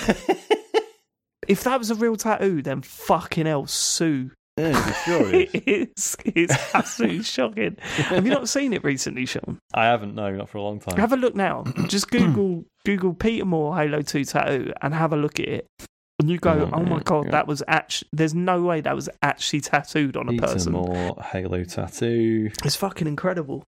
Oh God, yeah, that's really... The fucking November 9, right? Yeah, it's really ropey. Oh my God. But that's what I think. That's what I think happened to Mario. Yep. Apart from the fact that he's a fictional character that hasn't actually been tattooed there, and that was probably only done there for a little bit of an advertising campaign. Yeah. But who wants that as an answer? Eh? James, probably. Yeah. We're getting one-word answers out of him from now until... I was wondering whether it was like a transfers. You know, those. That's what I'm saying. I think it's just a henna tattoo. Well, yeah, they still do them. Oh, yeah. I remember Harry... Right, okay, I don't think Jo knew about transfer tattoos, genuinely. I don't know how she missed out on them, but I don't think she knew about them. Because when Harry got a ton of them in some gaming mag that someone bought him, he coated his arms in them. Jo helped him. Yeah. She put them all on for him. Yeah. 2 days later, she's going, oh, they're not coming off. I'm like saying, well, no, they don't. They last about 3 or 4 days, maybe longer. You know, bits of them stay on there for about a week. Yeah. Well, can't you just scrub them off? No, they don't just scrub off. That's the whole point. But it'll be otherwise, you just put a bit of Biro on. Yeah. You can't get a Brillo pad out and then start scrubbing your 6-year-old. Like, their skin's a little bit more, you know what I mean? Sandpaper would be fine.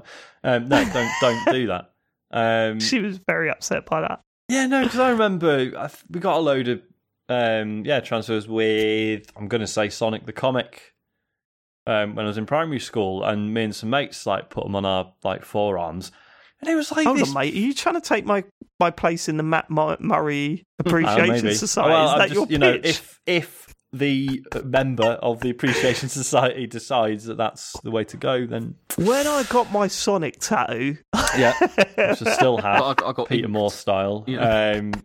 So basically, so it's just some fucking transfers, and it was like this big moral panic in the school. It was like I don't know, like they thought we were going to, resort to gang warfare or something. What is that about fucking schools? Ludicrous. What is it about schools? Anything good? It's nah. No, you know what I mean? Too much fun. Like the Pogs. Forget it. The Pogs. No, gambling. What? Gambling. No.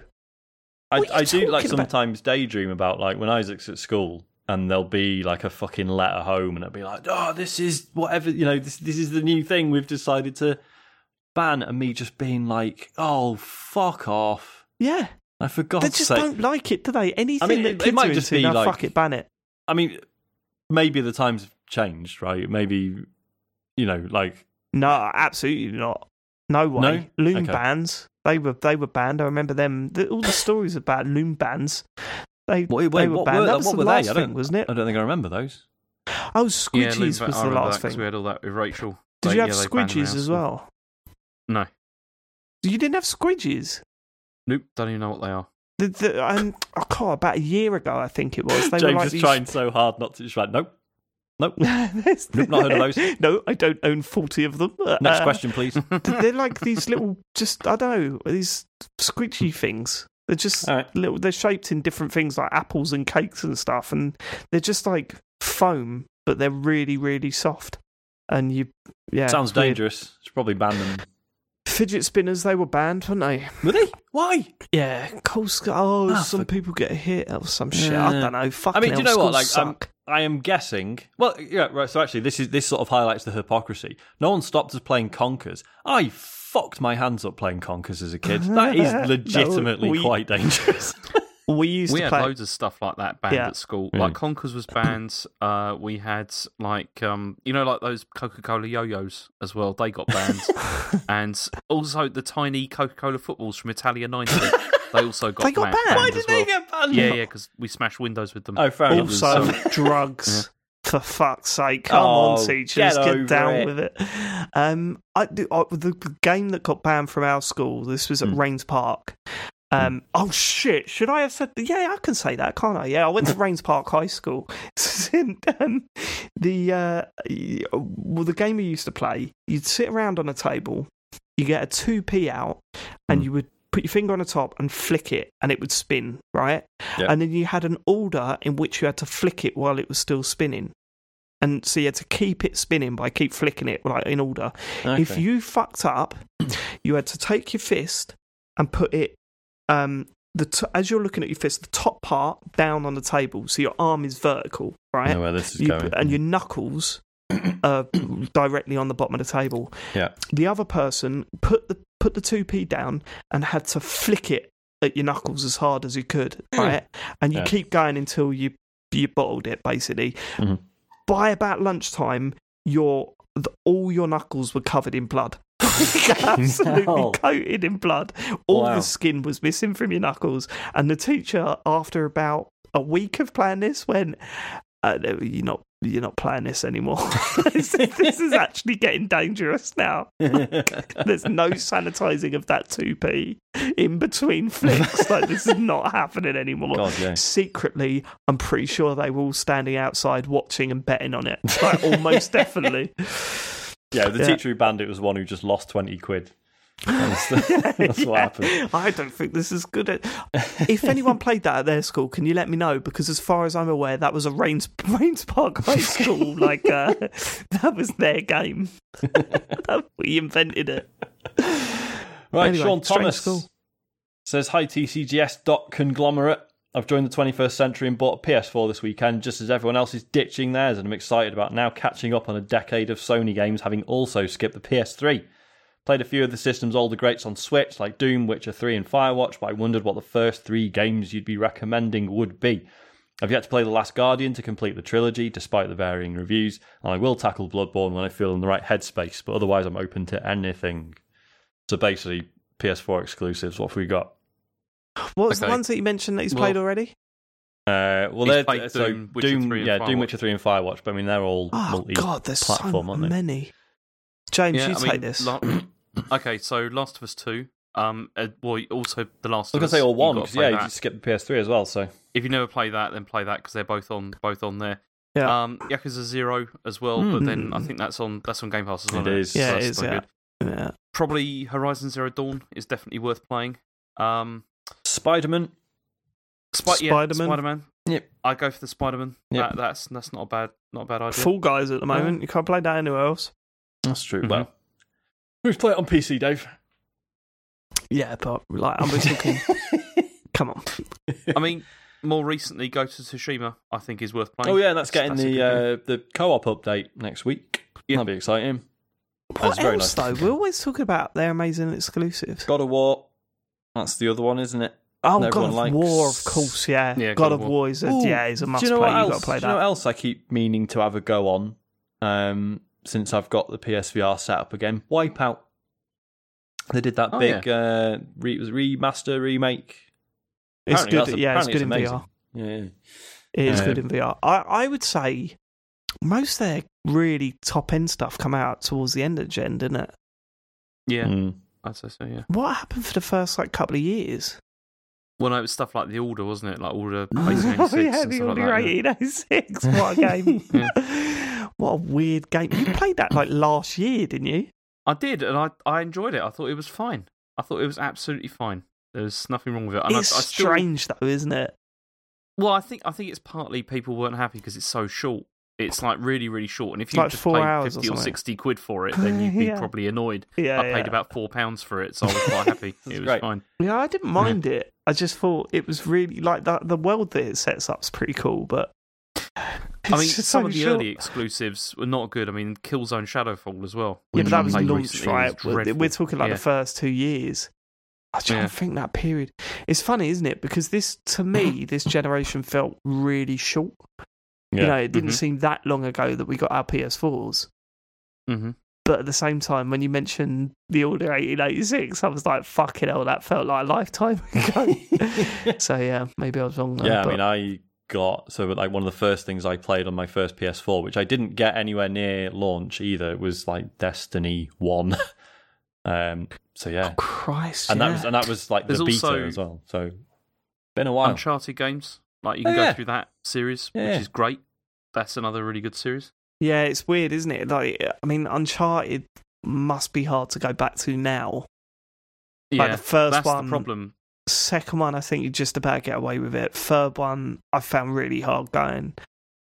But you need to have played those to fully appreciate the fourth one, right? Yeah, the fourth one plays on a lot of the previous games. But still a good game in its own right. Until Dawn, that was a good game. That was a good game. What do you call it? But Bloodborne, is pretty much one of the top ones, right? If you're okay with Souls games, that was it's pretty good. It's not a Souls game; it's completely different. It's blood instead of Souls. It's totally different. Liz Walker, all right.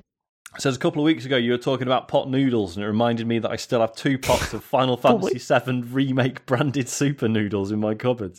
I don't even really like super noodles that much. Have you? Any good? Yeah, because didn't Final Fantasy VII Remake come out at the start of lockdown, didn't it? Oh my god, yeah, I suppose it did. So we, at the start of lockdown, I don't know why, but we were buying Bachelor's super noodles quite a bit. I think because it was really cheap, we were worried about money. Yeah, I was going to say, apocalypse shopping, that, isn't it? Yeah, it did for lunch. Yeah. And they had... the absolute worst. For some reason, they had these codes in there for Final Fantasy VII, but I was just sticking them all up on twitter.com. eBay.co.uk. Yeah. That game was...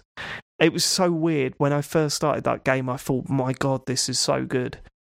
And then I got to one point and it fell off the fucking cliff for me and I just had enough. Did you finish it? Nope. Ooh, I went back to it last month. Okay, because I you know what? I need to finish it because I'm relatively near the end. Okay. Like I think I'm like 2 missions away from completing it. Yeah. And I started it and I just thought, I can't. So I just turned it off because it was irritating the fuck out of me. But it was a shame. Liz Walker says, have you made any similarly questionable purchases because they were branded with something related to video games? I don't know. Not really. I never buy those sorts of times. I mean, really. like fucking t-shirts and shit back in the day, but I think I'm pretty good. I mean, actually, yeah, questionable purchase simply because they were branded with something related to video games. Yeah, the special edition of Grease that I got. That wasn't cheap. Yeah. That was not cheap. Did that arrive? Yeah, it's beautiful. Love it. It's one of the few game art books I actually will just sit down and have a flick through occasionally, rather than just like looking at it once and going, right, on the shelf, that's that. It's beautiful. That's the other thing, though, isn't it? Is that the quality of a lot of this stuff it has improved, isn't it? Like, if you think, like the Mario encyclopedias that have come out and like all that stuff, that's way better than anything that was around when we were 100%, and they were way more expensive back then as well. Yeah. I would, that the Mario encyclopedia, Adam Capone bought that for me for, I can't even remember what for reason, but it's been brilliant watching Harry play through Galaxy and refer to that encyclopedia constantly. Like, he's just kind of like, I'm at Gusty Gardens now and I'm doing this and that's in there, and and he every night he reads that book.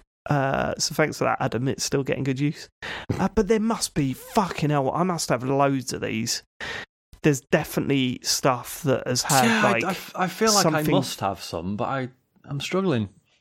Yeah, it would be, for me, it would have been something like a pair of trainers that are branded by something that was in a game, like Fila trainers or something when I was a kid. You got a pair of sketches after you played Sonic Adventure? Probably. Something like that. I don't know. I was obsessed with all that shit. So, there's no doubt. There was do you buy Mario t-shirts now? Nah. I do. You want to check out who is it? Zavi.com. No, Uniqlo do some really good ones. They do. Yeah, they do. I say, wait, hold on. I say I bought them. Harry bought them for me for Father's Day this year. Oh, nice. He bought me the one with the little Mario on the pocket, and then you pull the pocket down, there's a bomb behind it, or bullet bill behind it. And the other one he got me, it just says 85 to 20. And it's got little Marios underneath it, so you wouldn't even know it was a Mario shirt. Doesn't that imply that he's dead? Love that t-shirt. Doesn't it imply that Mario's dead? Well, no, it's the 35-year anniversary, isn't it? No, it's just the year-to-year thing. It's just like, that's what you do. Maybe it is. Maybe that is quite dark. Yeah, because Uniqlo they've done loads of really good Monster Hunter shirts, and they do a load of good Pokemon stuff. Like, Isaac's got a load of Uniqlo Pokemon shirts. They're cool. I say cool. I mean, it's nerdy as fuck, obviously. Oh my God. Harry, some kid come up to him at school recently and said, no one likes Mario. And apparently Harry burst into tears. Fuck that kid. And I had to have that conversation. Well, I sort of sat him down and said, do you like Mario? He went, yeah. So that's all that matters then, mate. Honestly, I like things that no one else likes. Who cares? It doesn't matter. Just focus on what you like and not what other people like, and then you'll be all right in life, in my opinion. You'll get people like that. It's heartbreaking, though, isn't it? Yeah. Reminds me of being at school. Sucks, man. Fucking hell, school's not done right out of this podcast. School's fucking wank, mate. School's the worst. It's really not very good, is it?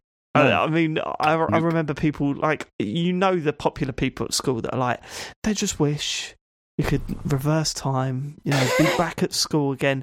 Absolutely not. No. We happier now. Thank you very much. If you're popular in school, you're a fucking sociopath. Like, or you were the prom queen.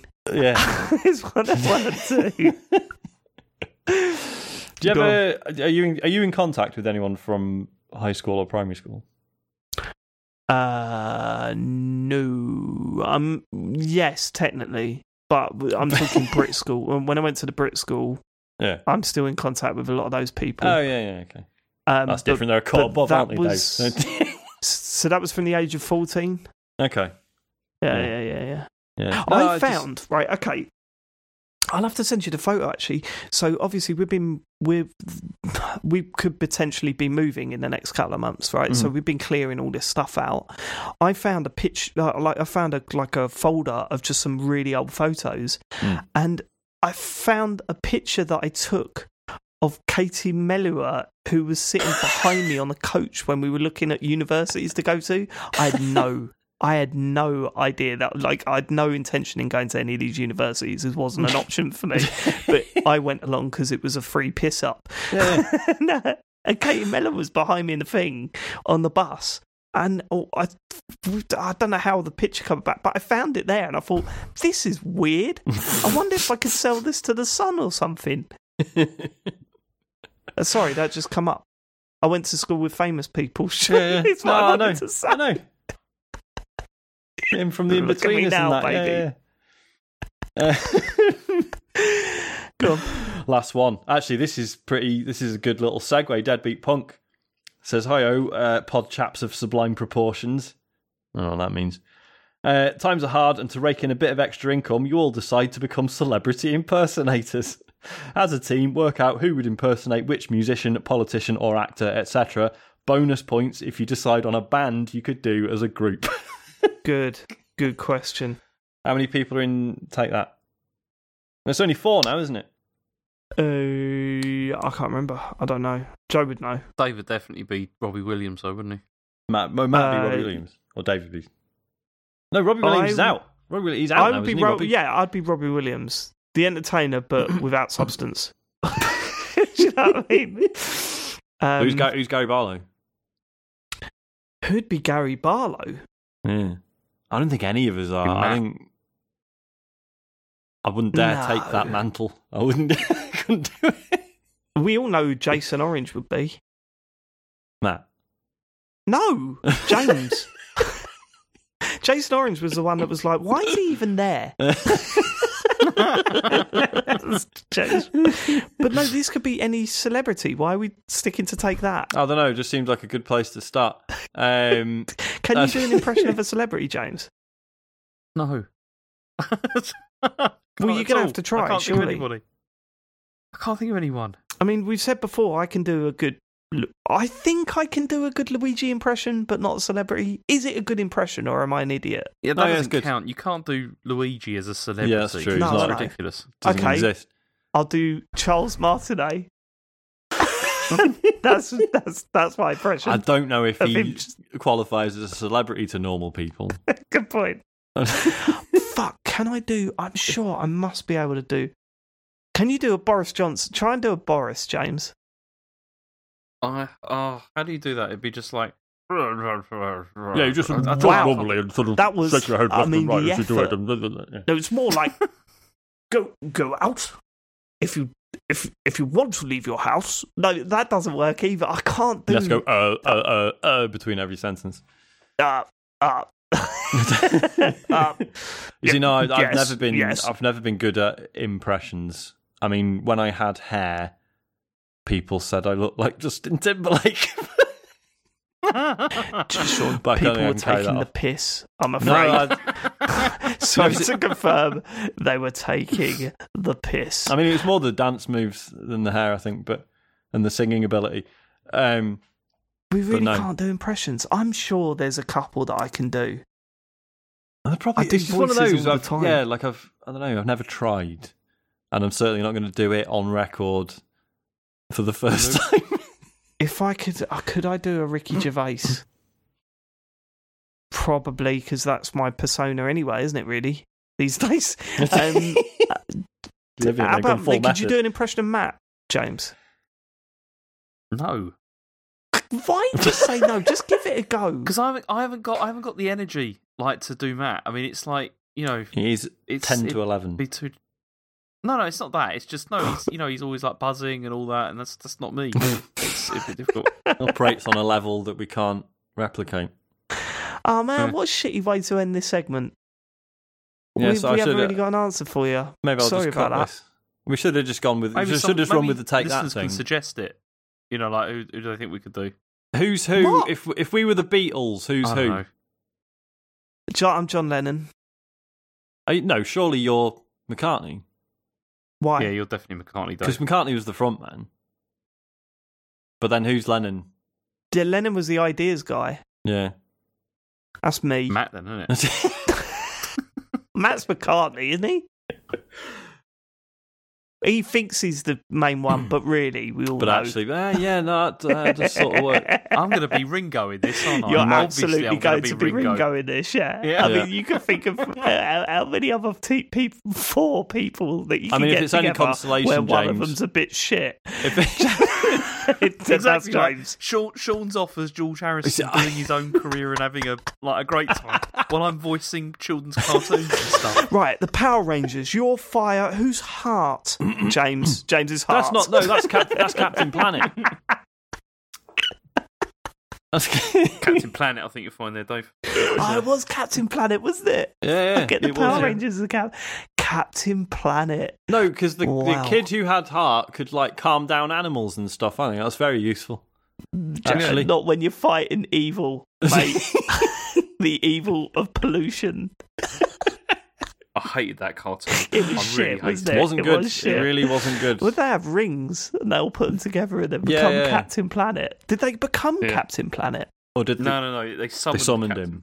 They summoned him, and he was just this big dude with green hair. Yeah, blue skin. Because he was the planet. I mean, why have the whole system with the rings and stuff? If Captain Planet just exists, surely it's better for him to just do everything himself. Why wait for the kids to summon him? Do you know what I mean? Yeah. Well, he's just sitting down, just go, for fuck's sake. I mean, I think the whole thing is just flawed, isn't it? For this early 90s children's television program. Sean, I don't know if you've noticed, but you can sit there and go. But I think Captain Planet was particularly flawed. It was just rubbish, wasn't it? How did those cars in the Disney Pixar film Cars build those buildings? I mean, how are they lifting bricks up and putting them down, Sean? How is that happening? Why? How comes? I mean, I've told you this one before, but why in Blaze and the Monster Machines? Why is it only Blaze has a human driver and the rest of them just go around without drivers? Why is that happening? How is that? He's not trusted, obviously. I mean, this is why Cars is shit, isn't it? Because Cars one's all right. We've been through this. None of that stuff adds up. Whereas in a lot of the other Pixar films, it's sort. I know we have, but it's still the world needs to know. Well, all the other Pixar films have a consistent internal logic, and Cars, it's just a load of shit. But look, Cars is decent. We will talk about Pixar films a lot more in the coming episodes of our bonus show.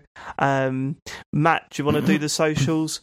Yeah, go on then. We get James to do the socials. Remember? No, I'm not doing it. No, you did it last time, and it was really good. It was. No, it wasn't. It was. Come on. Everyone said it was great. James. No, it didn't. Let's get to the socials. Okay. So I absolutely was not prepared for this. Sean, let's just be completely quiet, okay? Yep. Apart from the laughing. James, socials. Okay. We'd really like it if you could watch us do Twitch streaming. So I stream on a Friday, and then Sean does it sometime in the week. and then Matt does it on a Sunday every time. And if you've got Amazon Prime, you've got Twitch Prime, and we'd love your subscription to that. That'd be really nice. Thank you. Is there anything else? I don't know. If you want to contact the show, you can contact us at... It's the form, right? Which is like contact... I forgot what it is. I've completely forgotten what it is. It's on the website or it's on Twitter, and then you can like contact us and like talk to us about things. And yeah, but thanks for listening. It's appreciated. Is that right? I don't know. Is it there might be more? Have a think. Is there more? I can't there's a remember list. What else there is. There's a list in the doc. Is there? Oh, is there? That helps. Yep, it does. Hang on, I have to it open would it again. if you. I closed it. I didn't know this was going to be happening. This is what I hate. You always spring things on me. Like the thing, I didn't know this was going to happen. I've done Twitch. I've done the contacting us thing. Mm-hmm. Hang on, I'm just scrolling down. Mm-hmm. I'm getting there. Mm-hmm. I'm nearly signed in. Right, here we go. I'm nearly signed in. No, it's okay. So you can't say that after you've lied. I'm scrolling down. I'm just looking at it. I've nearly signed in. It does that thing on Google Docs. It's like when you phone when a and taxi's late and you phone up and they're like, "Yeah, it's just coming around the corner, mate," and you're like, yeah, "No, it's fucking not. I'm on looking the corner." Yeah, I'm here. I know. We've got a Patreon, which Dave talked about at the beginning of the show, and so I'm assuming it's patreon.com. Is it /TCGS? I assume so. And tcgs.co for everything else. There we go. And we will catch you next week. Thank you so much for living it. We love you all. Goodbye, everybody. Ta-ra. Goodbye.